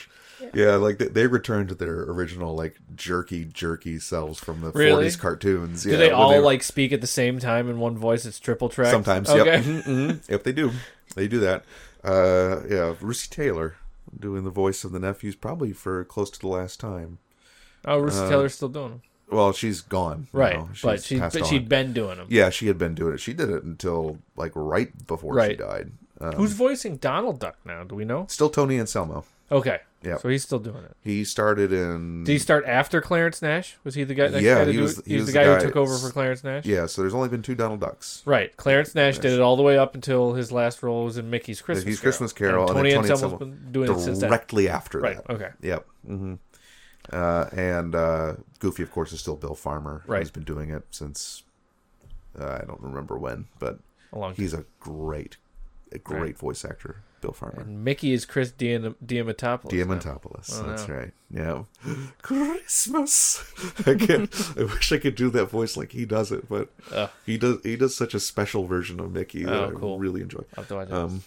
But yeah, tell us, honey, about we're talking about Willie Nelson and Pretty Paper. Mm-hmm. And what's Hard Candy Christmas? What's that one? You should fit it in here. Well, you don't want to sing it for I'm us? not going to sing it for you, but it's okay. Dolly singing about like a heartbreak at Christmas time. Oh, Hard candy. Yeah, That's some hard candy. Oh, it's really good. Yeah. Actually, I love like all of her Oeuvre? Christmas music. well, I think it's like All some of of the, her, period. like some of the best. I know you do. Some of the best popular music Christmas albums. Popular music Christmas music is in the country vein. That's true. Gene Especially- Autry was great with all that Yes, stuff. yes. Like you said, Holly Dolly Christmas. Yeah.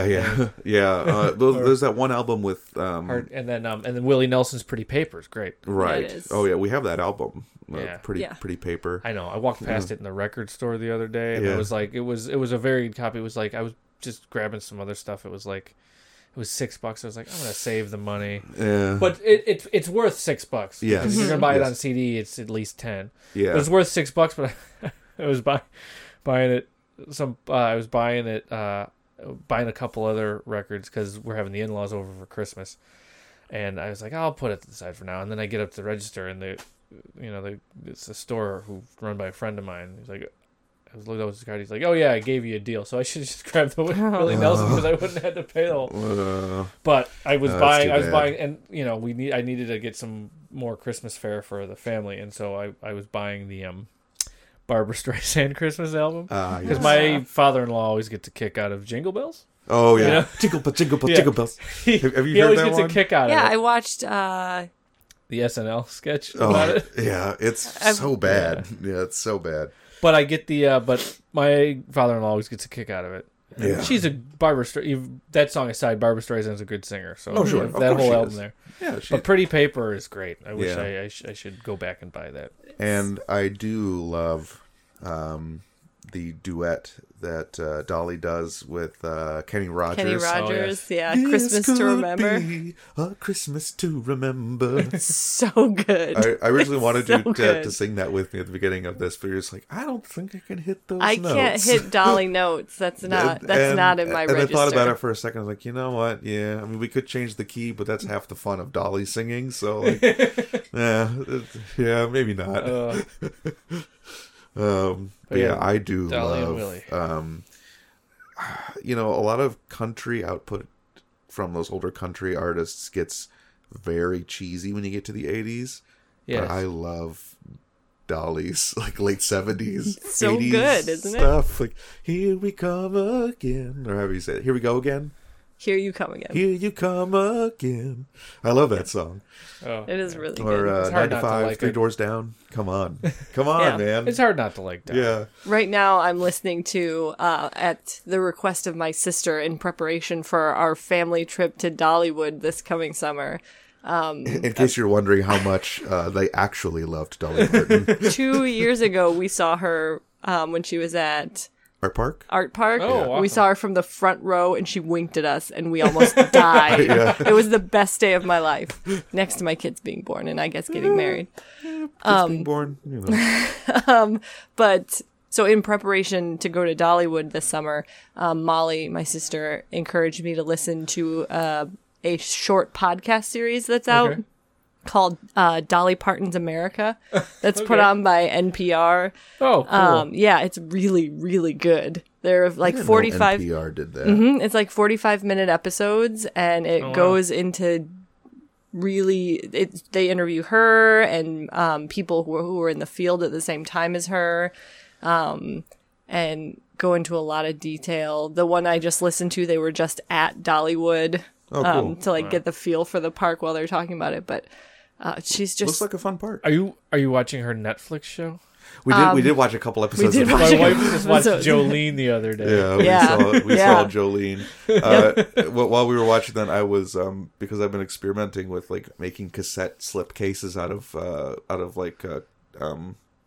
cardstock. Yeah. You know, because I have some bulk cassettes, but they don't have cases. So Oh, I'm like, okay. it might be fun to try to make something out of Right, cardstock.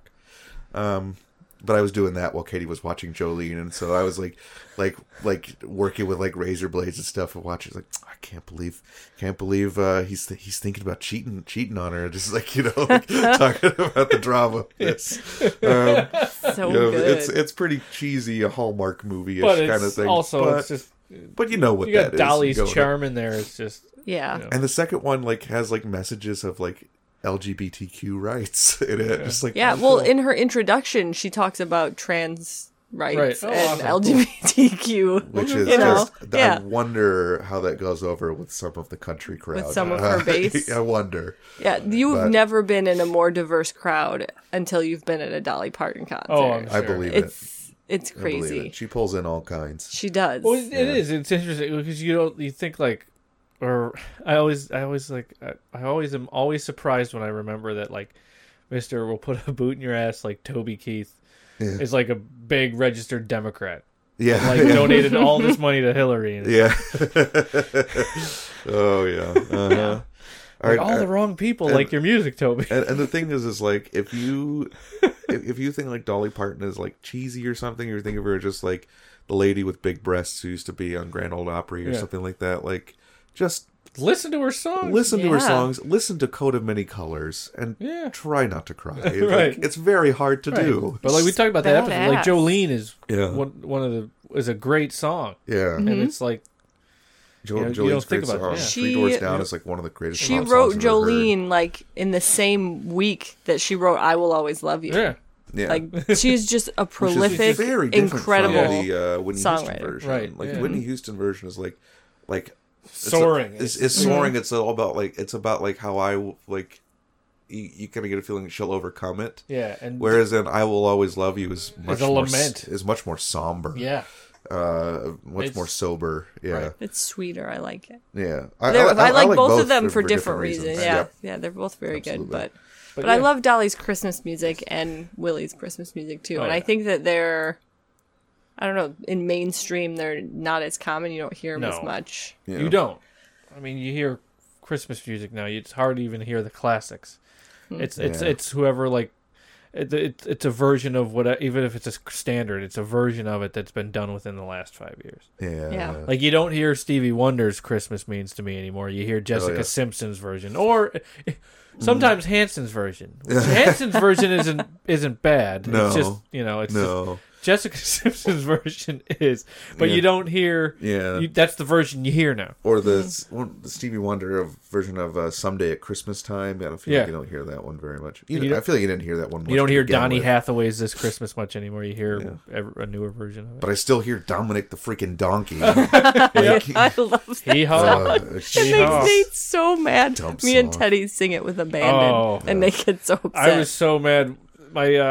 We have one of my wife's best friends every year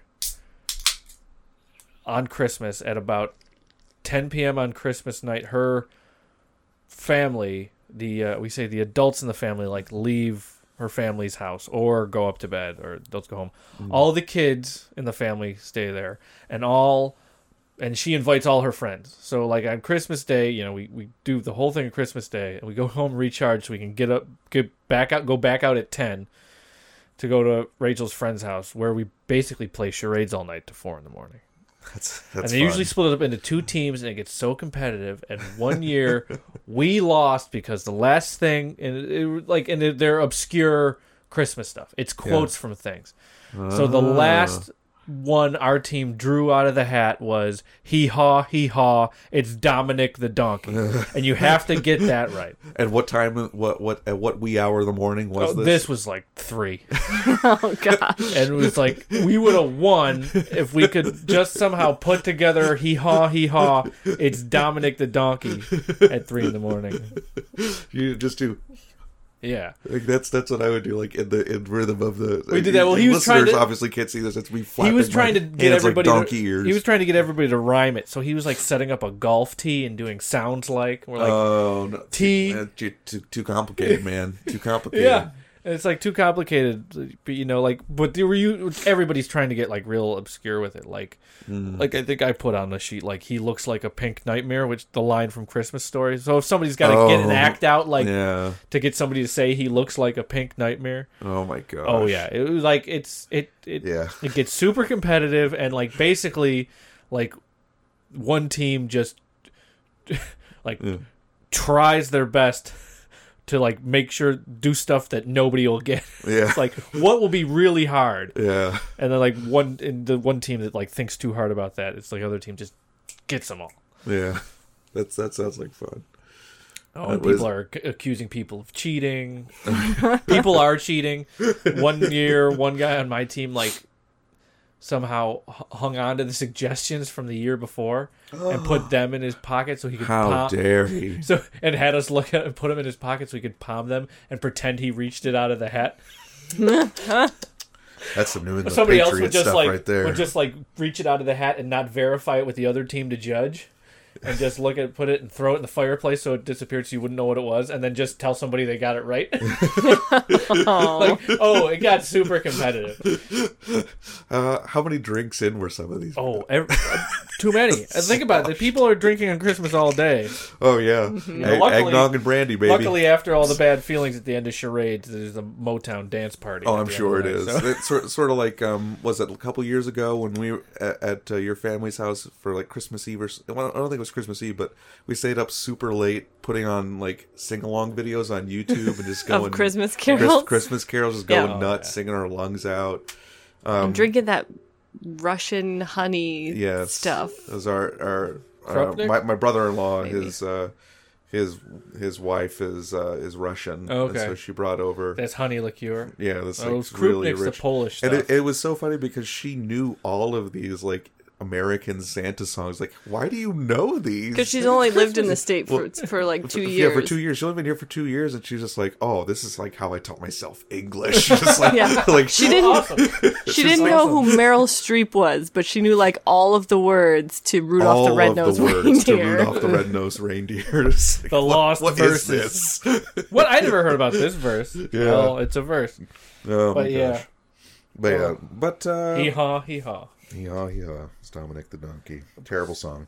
I like it. Well, Trey, thanks so much for stopping by our Christmas cabin. Oh, what time is it? I should get back. Rachel's expecting that tree. Oh yeah, I know, right? You gotta. It's coming up on midnight on Christmas Eve. Come on. Well, yeah. You got a long drive to get back up to Buffalo, right? I know. Or wherever it is you live in. Yeah, Buffalo. Yeah, Buffalo. Oh boy, we'll be boy, oh boy, that's a long She'll drive, right, honey? Where is this cabin located? Machias. I have no idea. Yeah, there you go. Pike, New York. Yeah, Katie loves driving here. You know, she just loves all the dirt roads, especially as it snows, and your cell phone signal starts to drop in and out. Right, you know, might get lost, and it's terrifying. But that's okay, you know, because it's like it's like all there is you, man. Well, some of these roads are only seasonal, right? So they're never plowed in the winter. Yeah, you got to be careful. Place. All the more surprising that you found your way out here. Well, yeah. I know my way around. Well, tell no one. This is where I've been coming to get my tree. Oh, right. I know this. Well, tell no one of the secret. I will. All right. I won't. Especially not to anybody else who might be coming, especially if you see a woman named Mary. All right. Try to point her our way. All right. All right. What does she look like? I don't know. What does she look like, honey? Kind of like me, with dark hair and glasses. Dark hair and glasses. A little bit shorter than you. A little bit shorter than me, yeah. Dark hair? Okay. I will point her away. Yeah, that's right. That's right. She might be knitting as she's walking. Yeah, right. That sounds like Mary. I've heard of her. But yeah, well, thanks so much for joining us. You're very welcome. To enjoy the bounty from Wegmans. Katie, did you pick me up anything from Wegmans last time you went out? No. The second time? Okay. Well, maybe I'll go out. She's got you enough Christmas presents. Yeah, well, that's true. She did. She did give me a Wii U that one year. That was a nice present with Mario Maker. It's true, I did. Yeah, that was a great present. But well, anyway, a little parting thing. Why don't you tell us where you can find you? Not physically, because no one needs to know where this is. Right. This cabin is. Sorry. I mean online. Sorry. I'll pull up that pin I just dropped on Google Maps. Okay, good. Better. But you can find me on the Geekiverse from time to time. I did write another podcast obsessed article last week. All right, About a fun resurrecting. podcast called Storybound. It is a storytelling slash like radio drama podcast. But Ooh, what that's it is, fun. it's based on already written stories. So it's, instead of something scripted, it's the narrator reading the short story, but other characters coming in to do the voices and other stuff. that's And they have awesome. somebody working, and they have it being sound designed by like a musician no one's heard about, a different one every episode. It's called Storybound. I wrote an wanna listen article to about this. it on the Geekiverse. I'm gonna read Go that. look it up. Yes. I'm going to read that. There's So should that, you, and dear I listener. think yes, and I think I'm going to do another podcast obsessed about a new Christmas show called The Complete Christmas. It is very hilarious and very fun, and it is underrated because it's new. But Yeah. I'm going to let you guys read a podcast obsessed column about that. All right. You can find me there on the Geekiverse, on Twitter at Trey Whittish, and on Instagram at Trey.Whittish. There you go. Yeah, and don't look at me on Facebook. I don't, Yeah, I yeah. don't do anything on Facebook. I'm similar. All right. Well, I'll help show you out the door here, Oh, and sure, I thank think I'm you. going to go out and get some more wood for the fire. All so- right. All right. Come on, Kate. Let's go get some wood Okay, for the fire. for the fire. For the fire. Merry Christmas, guys. Merry Christmas, Christmas. Trey. You made this a Christmas to remember. Springtime feelings in the middle of December. Strangers meet and willingly surrender. Oh, oh, what a Christmas to remember. Almost went to Aspen. Something told It's this time of year at the holidays that we kind of we think about and remember people who can't be with us, as well as those who are with us celebrating. And my good friend Andy was going to be here for this, but he couldn't make it, unfortunately. His family plans come up and things happen. But maybe I'll just give him a little buzz here and see if he can pick up. Let's see.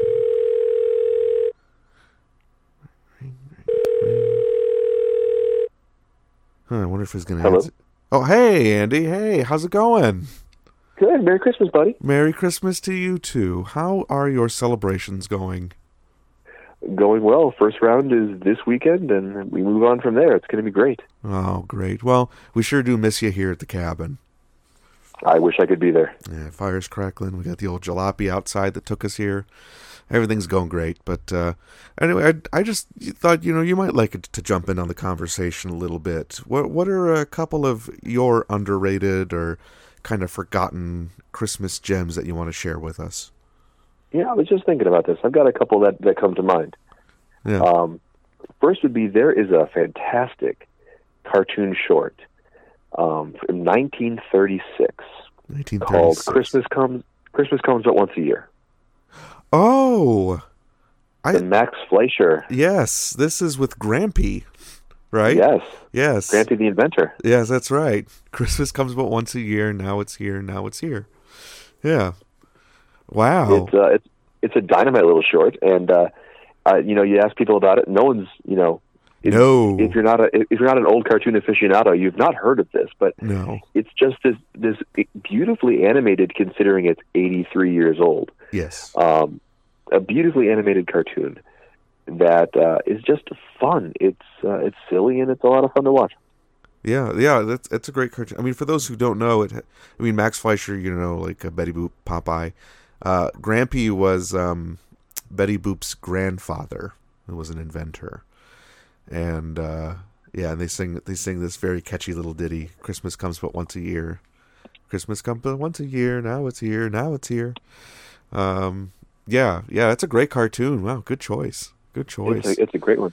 Yeah. And from 1936, so it's 83 years old, and man, oh man, is it still hold up? Because I watched that as a kid because my great grandmother used to go to the store and she would buy Christmas specials that she would find in the bargain bin on VHS for like $1.99 for like 12 Christmas specials, and they were all the public domain stuff. Right. And a lot of it was very forgettable, but that one stuck with me into adulthood, and I show it to my kids, and it's a fun little family tradition. Yeah. Well, what's the plot of it? Somehow There's the kids get their toys destroyed or something, or they don't get Yeah. toys. Yeah, it centers on an orphanage, and the kids in the orphanage, I believe it's all girls, little Yeah. girls. They all wake up in their orphanage, and they go out and they get their Christmas stockings, and they play with the toys, and within seconds of them playing with their new toys, they all kind of break or disintegrate or explode, or it is a comedy of errors in terms of the quality of these presents they've received, and Grampy the inventor hears all these screams and cries and wails of disappointed children, and he decides, I'm going to do something about this. So he assembles all of the random household appliances and gadgets and kitchen supplies, and he invents on the spot new toys for all the children. Yeah, and they're all have that wonderful sort of DIY spirit that goes with them. Yes. Like they're all Yes, very clearly made by someone. Yes. Yeah, there was a train set made out of a coffee percolator. There was a rocking horse where he definitely just sawed the back off of a rocking chair and put a boot to be the head of the horse. Yeah. Boom, this is a rocking horse now. Yeah. Very DIY, very things that should in all actuality be worse quality than the original toys, but are infinitely better, and the kids have a blast, and it's a really kind of a it's a warm fuzzy kind of a thing. Yeah, it's a very sweet cartoon. Yeah, definitely, very wholesome. Definitely. And the Fleischers were just, I mean, they were tops in the mid 1930s. It was them. It was Disney had the highest kind of general quality, and then right underneath them you had the Fleischers. So they were, they were tops with cartoons, and like you said, it's public domain. You could find it on YouTube just incredibly easily. Or if you want the authentic Andy Park experience, get a public domain VHS on eBay or go to Goodwill or something. Or I probably have half a dozen of them somewhere in my basement. So yeah, call there me. you go. Okay, great. I'm sure your parents would love to get rid of them. Sure. Yeah. Well, do you have anything else for us, Andy? I do. I've got actually two more. Oh wow! Regale us, please. Yes. The next is a Christmas special called the Little Brown Burro. I do not know this one at all. Okay, so it is created by a company called Atkinson Film Arts. Okay. Does that ring a bell? Atkinson? Atkinson Film Arts. Atkinson. Yes. Can't say that it does. They are a Canadian company. They kind of got their claim to fame because they made a bunch of Care Bear movies in the 70s. Oh, okay. All right. So that was kind of their thing. That was their cash cow, were the Care Bear movies. Okay. But this is a special called The Little Brown Burro. And when you watch it, it doesn't look at all like a Christmas special. It is this little brown burro, and he's sold, but he's little and no one really wants him, so he's kind of discarded, and he makes friends with this, I believe it's a mouse. And he he's struggling. He goes, I don't have a purpose, no matter what I do, I'll never be important. He wants to be important. And he feels like he doesn't matter, and he's kind of got this almost existential dread to him. And he's just like, well, none of this matters. I'm not important. And at the very, very end, he ends up being one of the animals in the stable where Jesus is born. Oh. And so that's where he's like, oh, like everything's been building to this. So it's a fun little, musical. There's a couple of songs in it. Yeah. It's on YouTube if anybody wants to see it. Yeah. But yeah, I think the company was it Sinar or Nelvana, one of those. Yeah, something like that. Yeah, like Atkinson, I think was like a predecessor to that, maybe. Could be. Could that be the case? Because I know it's either Sinar or Nelvana was the company that did the Care Bears movies. So I wonder if like Atkinson was like a predecessor to that. Anyways, musing, just musing on company lineages, completely unrelated to quality of the special. So when did it come out? So we kind of get 1978. 1978. So that kind of gives us an idea of animation and what to expect out of it. I think Would you Yeah, say I it's mean, this better is like or worse than the TV animation of the era? Honestly, it's a little bit worse quality animation. Okay. Only because this is not your Disney, your Warner Brothers, your Yeah. big name studio. This is definitely a third rate Canadian company who's trying to make cartoons, and they're trying to break into it. So, I mean, I would say it's on the animation is not like cinema quality for the time. I would say better it's more or worse than Hanna-Barbera? a shade below Hanna-Barbera. Okay, all right. Well, you can still work with that though. Like if it has soul, it has soul. You know. It does, and I find it charming even all these years later. Yeah. The Brown and it is still accessible. Huh. Because it's on YouTube. There you go, Brown Burrow. Yeah, I've never heard of that one. I have to give that one. The a watch. Little Brown Burrow. Brown Burrow. I'd be curious to hear your thoughts. Yes. Yeah. Well, maybe I will once I record the episode proper at some point. But that sounds interesting. Well, what's your last one for us, Andy? And the last one is very probably off the topic, and you can feel free to edit this out if you'd like. Yeah, well, we'll see. But my third is actually the 3 different Christmas episodes of the TV show Community from the first 3 seasons of the show. Oh, yes. Yeah, I'll allow it, Andy. I'll allow it. Fantastic. Yeah, so the first episode, the first Christmas episode is kind of your standard sitcom Christmas episode. I don't remember that one. It's fun. I mean, it's the joke is that they're talking about it's Merry Christmas, and they're like, oh, it's December 12th, because that's when a community college would celebrate Christmas. Yeah. And it ends up in like a big fight. These characters get into a literal fist fight with each other, and it's kind of a goofy sitcom Christmas. The second one is the claymation special, Abed's Uncontrollable Christmas. That's the standout. Yes. Actually, no, that is not my standout. I mean, really? That one visually is a standout. Yes, but the third Christmas special is the one I want to highlight here. The Glee one. Yes, the Glee one. Yes, because it's doing a whole lot of different things. It's kind of lampooning Glee, but it's also an Invasion of the Body Snatchers homage. Yes. While making some very interesting points about each character's ability to be manipulated based on their personalities, and it's a show that understands its characters very well, and it's a Christmas special with a message I've never seen before, and that is, if you try to use Christmas to paper over your demons, your darkness, the things that you struggle with, if you try to use Christmas as a Band-Aid to fix all of the broken parts of you without taking the time to address those broken parts of you, the darkness will only get darker, and things will actually only get worse. So deal with your actual issues, and don't use Christmas as this magical fix-all that will not magically fix anything. And we find out that the Glee Club directors has a very dark past that he cannot paper over with Christmas. Yes, and so I mean, usually Christmas specials are like peace on earth, goodwill toward men, or I need to forgive this person. It's always very wholesome and very uplifting, and I love those stories. They're beautiful. Or even Abed's Uncontrollable Christmas. The message is Christmas is what you make of it, kind of a thing. Yes, which is also very uplifting. It is and special, but this is like a little bit more like, you know what? Sometimes things suck, and you're kind of and you think bad thoughts, and you're not going to fix that with Christmas. Yeah, and it's address your darkness, or it'll end up getting darker. So, no, I found that to be, because I tend to like depressing media.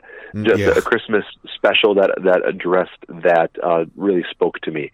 So that specific, those 3 episodes together, I think, are a great Christmas trilogy of sitcom. But that third one in particular, to blend Glee, Invasion of the Body Snatchers, and address your darkness before it becomes too big a problem. Like, those 3 things together are just beautiful. It explains why you like Emmett Otter's Jug Band Christmas so much. I love it. Yeah, because it's so like the characters have such a depressing backstory, and like they do, and things like get like moderately better at the end of the special. Like, they're still not like, they're just not dirt poor anymore. Now they're just regular poor at the end. Yeah, exactly. They're regular poor now. Yeah.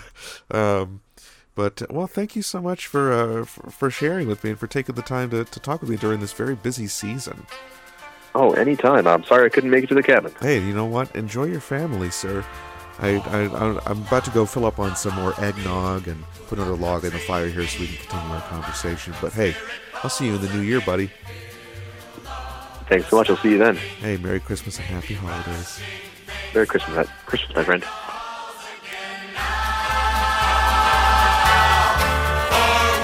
Need a little Christmas right this very minute. Candles in the window, carols at the spinet. Yes, we need a little Christmas right this very minute. It hasn't snowed a single flurry, but Santa dear, we're in a hurry, so climb down the chimney. So anyway, Trey, that's kind of what I think about holly as opposed to ivy. So I Oh, don't know yes, what you yes, think about yes. that. But Well, Wait, I mean, now you know how I feel about ivy as opposed to holly. Right. Wait, do you hear knocking on the door? Let me. Yeah. Hold on 1 second. Okay, yeah. Take your time.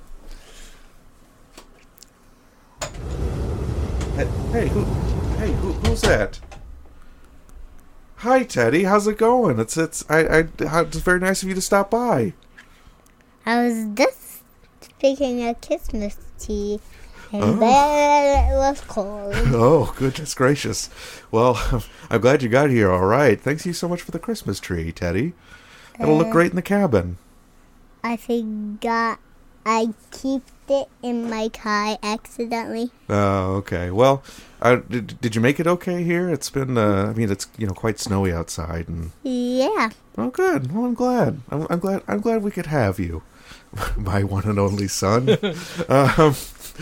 But we were just talking about some of our favorite underrated Christmas gems, the things that we like about Christmas. Did you have anything that you wanted to add to that conversation at all?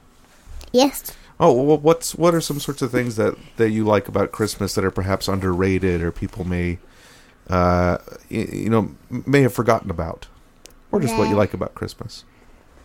Well, that's what I like about Christmas. Okay, well, what do you just like about Christmas? Opening presents. Oh, you don't say. Still my favorite part too, Teddy. Oh, yeah. What kinds of presents? All of them? Yeah. Oh. Every time everyone always gets me what I want. Oh. What's your favorite present you've ever gotten? A Ninja Turtle playset. Awesome. Oh, Yeah. yeah. But I've also got one at my birthday, too. Oh, yeah, you did get some stuff at your Ninja You're Turtle full of stuff at your turtles. birthday. Yep. That's right. Yeah, your Bobo got you a lot of those Ninja Turtle stuff for your birthday. And Yeah. Uncle Aaron and Uncle Peter helped set up that Ninja Turtles playset. And it took them quite a few hours to do that. I think they finally stopped at around 3 a.m. But that's great, Teddy. Are there any like TV shows or any kind of music that you like to listen to or watch when it comes to be around Christmas time? Yeah. Like what? What kind of shows do you like at Christmas time? Godzilla Holiday. I don't know if that's a thing. That is a thing. You 'cause haven't it's on seen the my Godzilla camera. holiday special? No, I don't know what Godzilla Holiday Special. Yeah. Yeah. What? It's something that I watch on my camera. Oh. I watch it on my camera a lot. Oh, okay. Very interesting. Godzilla had to save Santa. Is that what happens in the Christmas special? Does Godzilla Yeah. have to save Santa? He has to get all the presents back into the sleigh because Mechagodzilla tries to ruin all of them. Oh no, that's horrifying. Whoa, boy. Keep Mechagodzilla away from my Christmas. Yeah. Well, anyway, Teddy, it's been great to see you here. And it also has King Caesar in it. Oh, it Oh. does now. Tying the picture. Does your mom like King Picture. Caesar? No. Oh, boy. Should have known that. Well, In any case, well, if you want to go see your mother, she's just in the kitchen currently putting some food away and all that kind of stuff. I've been just trying to get this fire started over here. Right now, we just have the regular old gas heat on. It's not as nice, I really want this fire to get going. But she's actually behind me. Oh, she is. Oh, Katie, sorry, we didn't see you there. What? Oh my gosh. Sorry, I was wearing my wood paneling sweater, so you couldn't see me against the wall. Oh, okay. Interesting. Wow. Man. Really embracing this cabin lifestyle. Well, Teddy was just being so invigorating with his storytelling that I couldn't really, wasn't really paying attention to my surroundings like that. So, Teddy, real quick, what's your favorite Christmas movie? No, okay. No. Not one that you made, though. I didn't make that one. Okay. Other than Godzilla-themed ones. One's something that we watch on TV together. Muppet Christmas Carol. Oh, that's a good one. Popeye Christmas Carol. Muppet Christmas Carol. Oh, the Muppet Christmas Carol. Yeah. That is a good one. Yeah, Muppet Christmas Carol. All right, why don't you say bye to Dad and Mr. Trey? Bye, Dad. Bye. Very good. It's good to talk to you, Teddy. Have a Merry Christmas. Merry Christmas, Teddy. Yep. Merry Christmas to you. Oh, thank you. Thanks. All right. Let's go read a couple books and brush teeth and go to bed.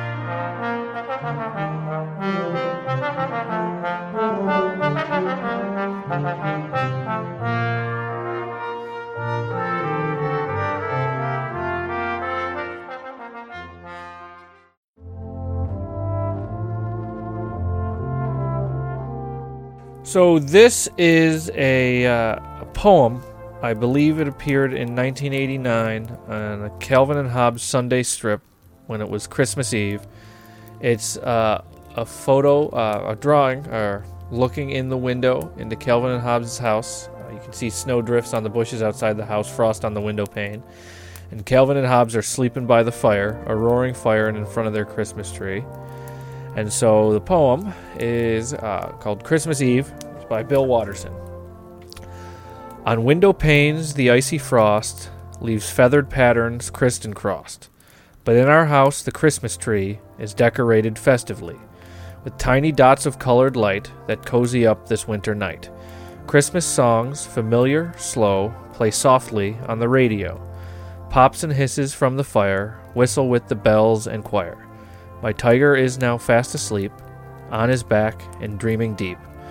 When the fire makes him hot, he turns to warm whatever's not. Propped against him on the rug, I give my friend a gentle hug. Tomorrow's what I'm waiting for, but I can wait a little more.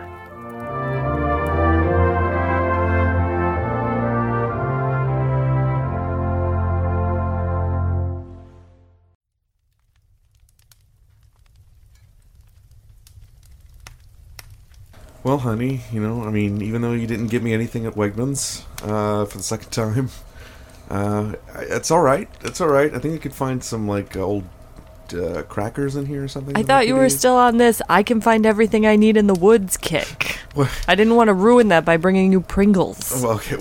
Well, it's just the thought. The thought.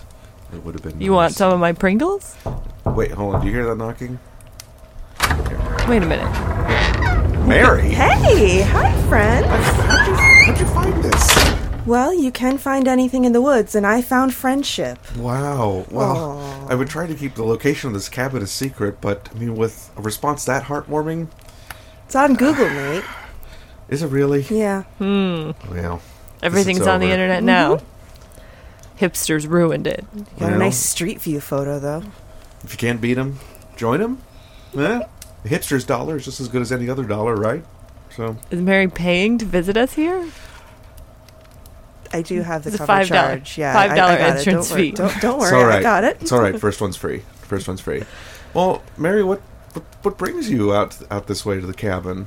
Well, I just figured I'd wander about the woods and think my own thoughts, and then I ended up here. Well, Kind of how my life goes. Well, that's profound. Well, maybe you could share with us a little bit here, because we've been kind of talking over over some of our stay at the cabin. We've had a couple other friends visit, And Did they have to pay? I see you're using the term friends loosely here. why? Because one of them was Teddy. No, I was referencing Trey. Sorry. Oh, Trey. Yeah. Yeah. That guy. We've Trey. and I called Andy, and Trey also was just like, he was just wandering the woods, and he happened to find this place. I don't know. Maybe this place isn't as secret as I thought it was. But It isn't a Target parking lot.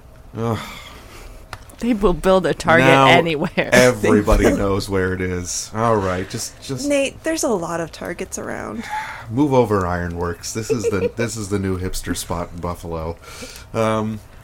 So Mary, but the thing we've been talking about is like sort of underrated or forgotten Christmas Christmas pop culture or songs, media, anything like that. Does anything come to mind when we talk about that? Well, not to sound too Bing Crosby over here, but gosh, I do love old Christmas songs. Such a sucker for them. Like what are we talking about when we say old songs? Well, I'm not talking about the real classics, from the 1990s of Mariah Carey's All I Want for Christmas Is You. I mean further back than even that. Like the 70s? Gosh, Nate, keep going, buddy. Oh no. Let's look at old 50s, Christmas 40s? songs. I love me some old Christmas songs. Some of my favorites are The Holly and the Ivy. Oh, that is old. Oh, that's old. Yeah.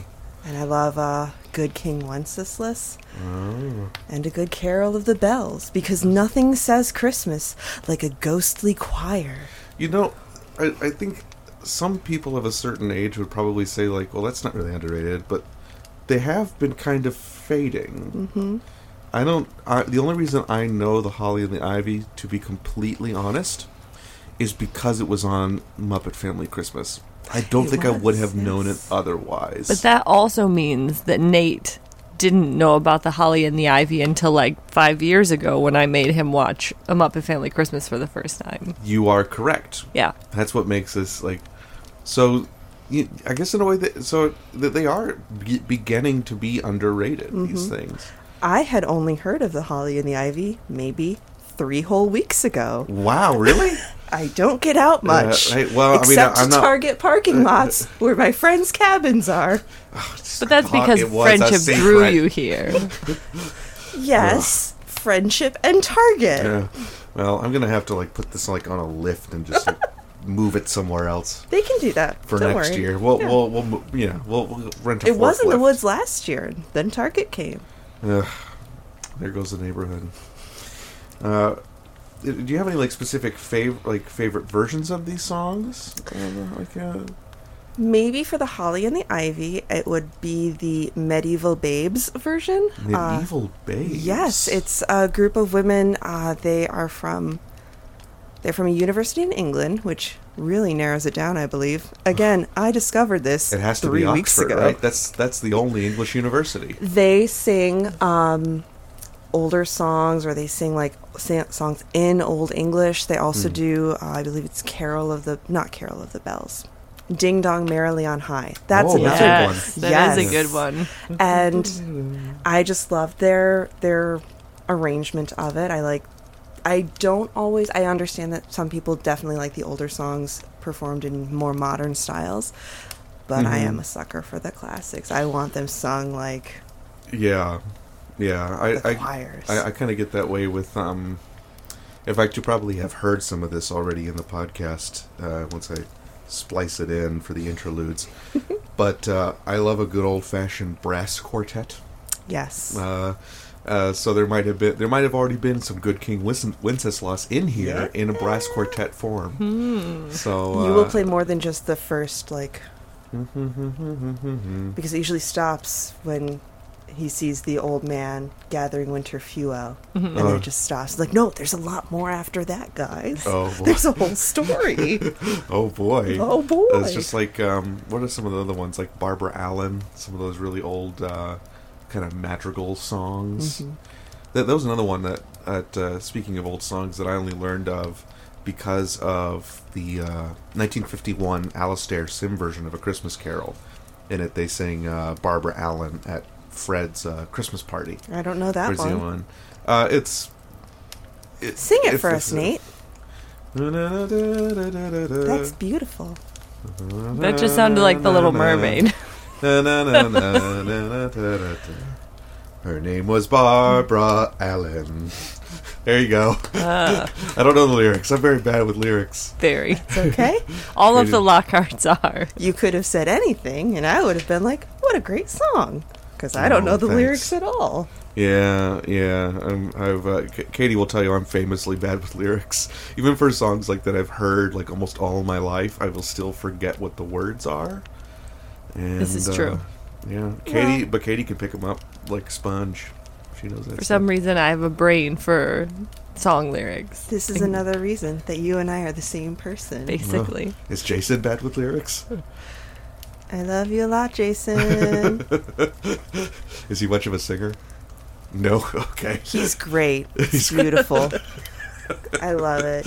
Oh yeah. I love you, Jason. Well, that's wonderful. Well, I think you'll be very satisfied with the podcast in terms of just like interludes with those sorts of traditional songs. They're so festive to me. Yeah. They really fill it out, and as you know those songs too, like if you go back to older Christmas specials, you'll hear some of those used as like incidental music in the background. You're like, oh, that's a real song. Yeah. That wasn't just something that someone wrote in the 50s to be dramatic or to lend more to a jolly Christmas atmosphere.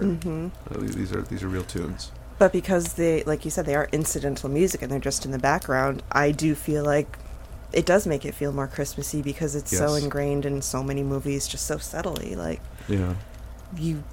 I do listen to Christmas music all year round, and that is. Do you really? Yeah. If I'm having a really bad day and show tunes aren't cutting it, oh man, I need to break out the hard stuff. Wow. Yeah.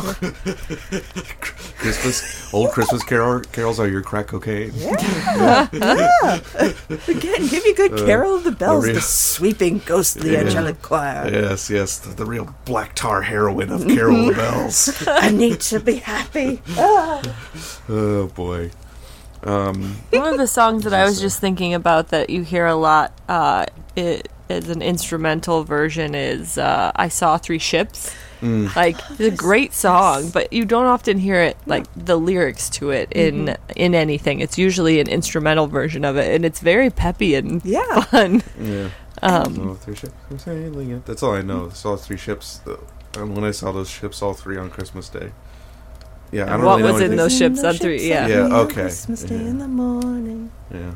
I'm trying to get you to get on board with En Flambette, Jeannette Isabella. You know that one? En Flambeau. En Flambeau, Jeannette Isabella. Oh, yeah. En Flambeau, da da da da da.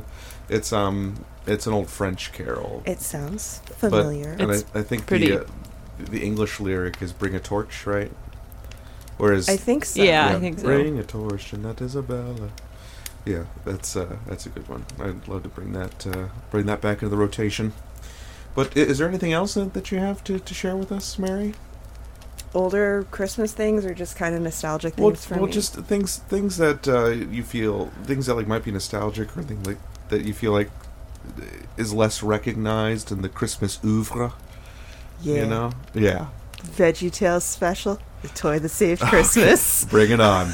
I have got to find a way for Jason to see this, because I quote this to him all the time. I tell him all the time that I want a Buzzsaw Louie. Want a Buzzsaw Louie. Because that's the true meaning of Okay. Christmas. All right. So for those of you at home who did not grow up evangelical Christian as the way that I and many of us did, Mary, can you explain for us the plot of The Toy That Saved Christmas? Should I explain the vegetables, or just pretend that everyone knows that the vegetables are sentient? I think there's sort of a tangential consciousness of VeggieTales among the larger cultural consciousness. It wasn't like the Donut Man or whatever that guy's name was. No, it was the Donut Man. Yeah, the Donut Man. Yeah, that was like less common, and if you weren't a part of Christian pop culture at that time, you'd have no idea what the Donut Man is. VeggieTales, I feel like a lot of people know at least something about it. Yeah. Mm-hmm, so these sentient vegetables are celebrating Christmas when a new toy factory is built just outside of town. And the children in this town go absolutely bananas for the new toy that's being pushed. Buzzsaw Louie, with a fully functioning buzzsaw arm. Right. In his right arm. His right arm. And in the toy factory, one of the toys suddenly gains sentience because the vegetables were sentient. The penguins were sentient but nonverbal. The penguins worked in the factory because that makes sense. Yeah. But the toys were not sentient. But this toy was sentient. It's a great show. Yeah. And this toy suddenly begins to question, what if there's more to Christmas Than just toys. than just toys? Mm. But Does- oh my gosh. Does he learn the reason of the season? Shockingly, yes. Oh boy. And I learned the all- best line ever. I want a buzzsaw Louie. I want 10 buzzsaw Louies. Cause that's the true meaning of Christmas. Yeah. I'm sure Billy has more toys than you.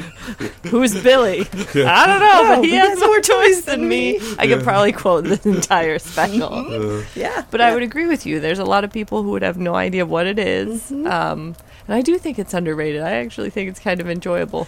And Yeah. for VeggieTales, for a show that was about teaching kids about Christianity, yes, there is definitely a Bible message to it, but it's not overwhelming, and No. it's actually well done. Like VeggieTales was pretty well done media. Like it's Oh not my gosh. Like, it's not Adventures in Odyssey quality all the time. That's the bar, but it didn't have the burden of focus on the family. We won't get into all of that. yeah, This is Christmas. Phil Vischer is actually one of the more thoughtful of a more evangelical persuasion. Yeah.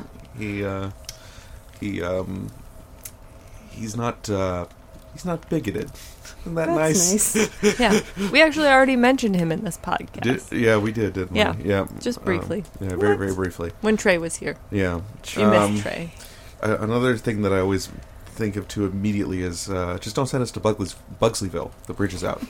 I don't know why, but that's that and the penguins with the little beady eyes, cute little Yeah. penguins. Yeah. Also, the silly song with Larry for that is Yes. very funny. Is that the Oh Santa? Yes. Oh, I yeah. can't wait for you to come. I just can't wait for you to come. And I got cookies, 3 yummy cookies. Yeah. It's a really Just for great you for when song. you It's, come, only for you for when you come. And it has the joke that my parents thought was hilarious. The back in day. IRS. Yeah. I'm from the IRS. IRS, and door closes. Yeah. Yeah. But shoot, what was I going to say?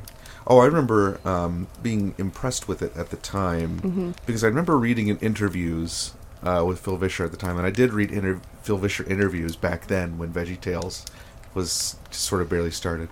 For those at home, Katie is trying to inconspicuously reach for her chocolate race. I believe in you. Oh no, it's too late. It's too late. I hear it. It's picking up. I hear the bag rustling. Damn it. I thought I could pull it off. Can't swear it's Christmas. No, Stupid crinkly no, bag. you can't say stupid. Stupid's a Oh, mean yeah. word, just like Teddy. Teddy says. Oh, gosh. Yeah, The number of times he's corrected me for using that bad word. yeah, that's a bad word. Stupid. It's What a not nerd. good word. Yeah, my son is a nerd. He gets it from I Nate. love him so Can't much. help. He's so The hilarious. poor boy can't help it. No, yeah. It's not when I'm a father in that scenario. But I do remember being impressed because I remember reading interviews at the time saying that the reason that he chose vegetables to animate was because he didn't have to animate limbs, and that was Smart. easier on their computers to Yeah. do, and it took less time. And so when you did see the Christmas special and you see Buzzsaw Louie and he has arms, and I remember, oh, I wonder if they got better equipment to do this on or whatever. I thought that when I was a kid. That was something that reached out to me. There's actually a joke about that in the Christmas special where Oh, yeah, they that's were right. all tied up and then Buzzsaw Louie cuts the rope Yeah. and then he says, "Everyone with hands start tying." Yeah. And he's like, "Okay, That'll Because be it's- me." Yeah, Yeah. that'll be me. That's Yeah. right. That's the line. That would be me. Yeah, that's an enjoyable Christmas special. It is. It is an enjoyable one. One day I will find a way to make Jason see it so he can understand why I want to buzzsaw Louie so badly. We can. We have it. We can hook Well, You can come to our house. Jason, come on over to the cabin. It's in a Target parking lot. Yeah. And if you don't want to, well, we can hook you up. We can hook you up. Friendship. Yep. Yeah, friendship. And piracy. Yarr, Christmas pirates. It's all right. Phil Vischer probably doesn't get enough money from it anyways, so he probably would be fine with it. Well, Mary, thanks so much for dropping by in this Target parking lot cabin. We need to move this cabin again, honey. I thought it was being clever by putting it in a Target parking lot, but it's just... It's great proximity to Starbucks. I mean, there's still like that really nice forest nearby, so it Yeah. still has like that foresty atmosphere, but it's not working out. That's it. We're moving this cabin to Allegheny County next year. I'm not going out to Allegheny County, guys. I don't even think they have a Wegmans in Allegheny County. They You don't want to suffer through life without a Wegmans. Unless there's one. Is Holly in Allegheny County? Or is that in the next Like county the over? trees? Holly, the song? Holly, New York. There's a municipality called Holly. Holly, New York I don't has. know. I don't get out a lot. Holly, New York Unless is it's to Target. when I was when we were at Houghton. Houghton. Holly, New York was a destination because it had a Wegmans and an Aldi, and so like if we That needed to was make a hot big stuff. if we need to make a big grocery run, we went to Holly is in Orleans County. There you go. So no, there is no Wegmans in Allegheny County. Don't do it. I mean, I'll you just have me buy your groceries and mail them to you. I'm sure the ice cream will still be frozen by the time it gets there. You know, it is winter. Friendship. It is winter. Well, Mary, Get out. it's been nice. I got Christmas shopping with you guys. It was fun. Kate, do you want any Starbucks? Yes. Okay. Always. I'll You be know back. the answer to that. Yes, always. Everybody, it's an Orson Welles reference. All right. Well, thanks for dropping by, Mary. It's a pleasure Great to to have see you. you guys. Oh, where can we find you anywhere? Twitter or anything like that? Right now, I'm here in this cabin. Great. You could usually find her in a Starbucks. Good. Okay. I'll put. If you want to follow my social media, you can. It's mostly me talking about knitting or my braces on Instagram. There you go. I'm Derpy Debo. That's DERPYDEBO. It's such a great username. Thanks. I think it's the same on Twitter. Okay. I just talk about politics there and how big whales are. Great. Yeah, terrifying. Yep. And you'll find that in the show notes, among other things, including me asking you to give me money for my silent film night project. So, anyway. There it is. It's great. Merry money. Christmas. Merry Christmas, everybody. Merry Christmas, friends. Oh, and Happy New Year. Happy New Year. Happy New Year. Happy holidays. You should fade out to that really great version of Old Lang Syne from Sex and the City that you hate. Nope. Incorrect. But it's so good. No, it isn't. It's wrong. It's a wrong version. I don't know that. I'll play it for you I later. couldn't. Old Lang Syne. It's real bad. The holly bears a blossom as white as lily flower, and Mary bore sweet Jesus Christ to be our sweet Savior. Oh, the rising of the sun and the running of the deer, the playing of the merry harp sweet.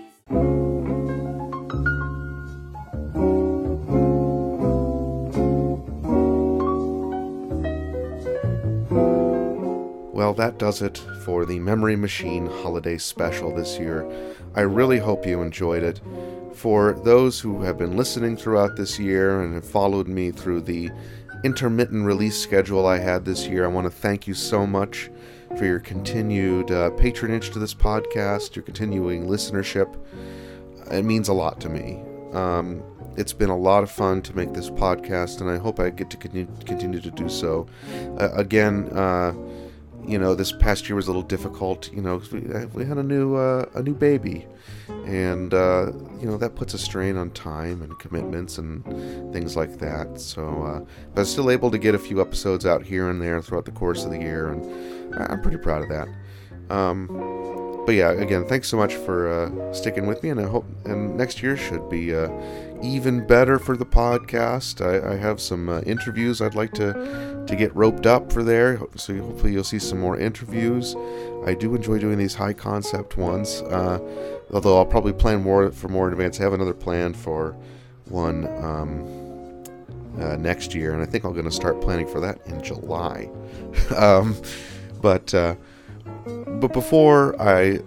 before we say goodbye completely, I'd like to send you off with a little bit of holiday cheer from the local group that I'm a part of, the Lock City Sound, and they're here to bring to you a holiday classic to send you off for the season.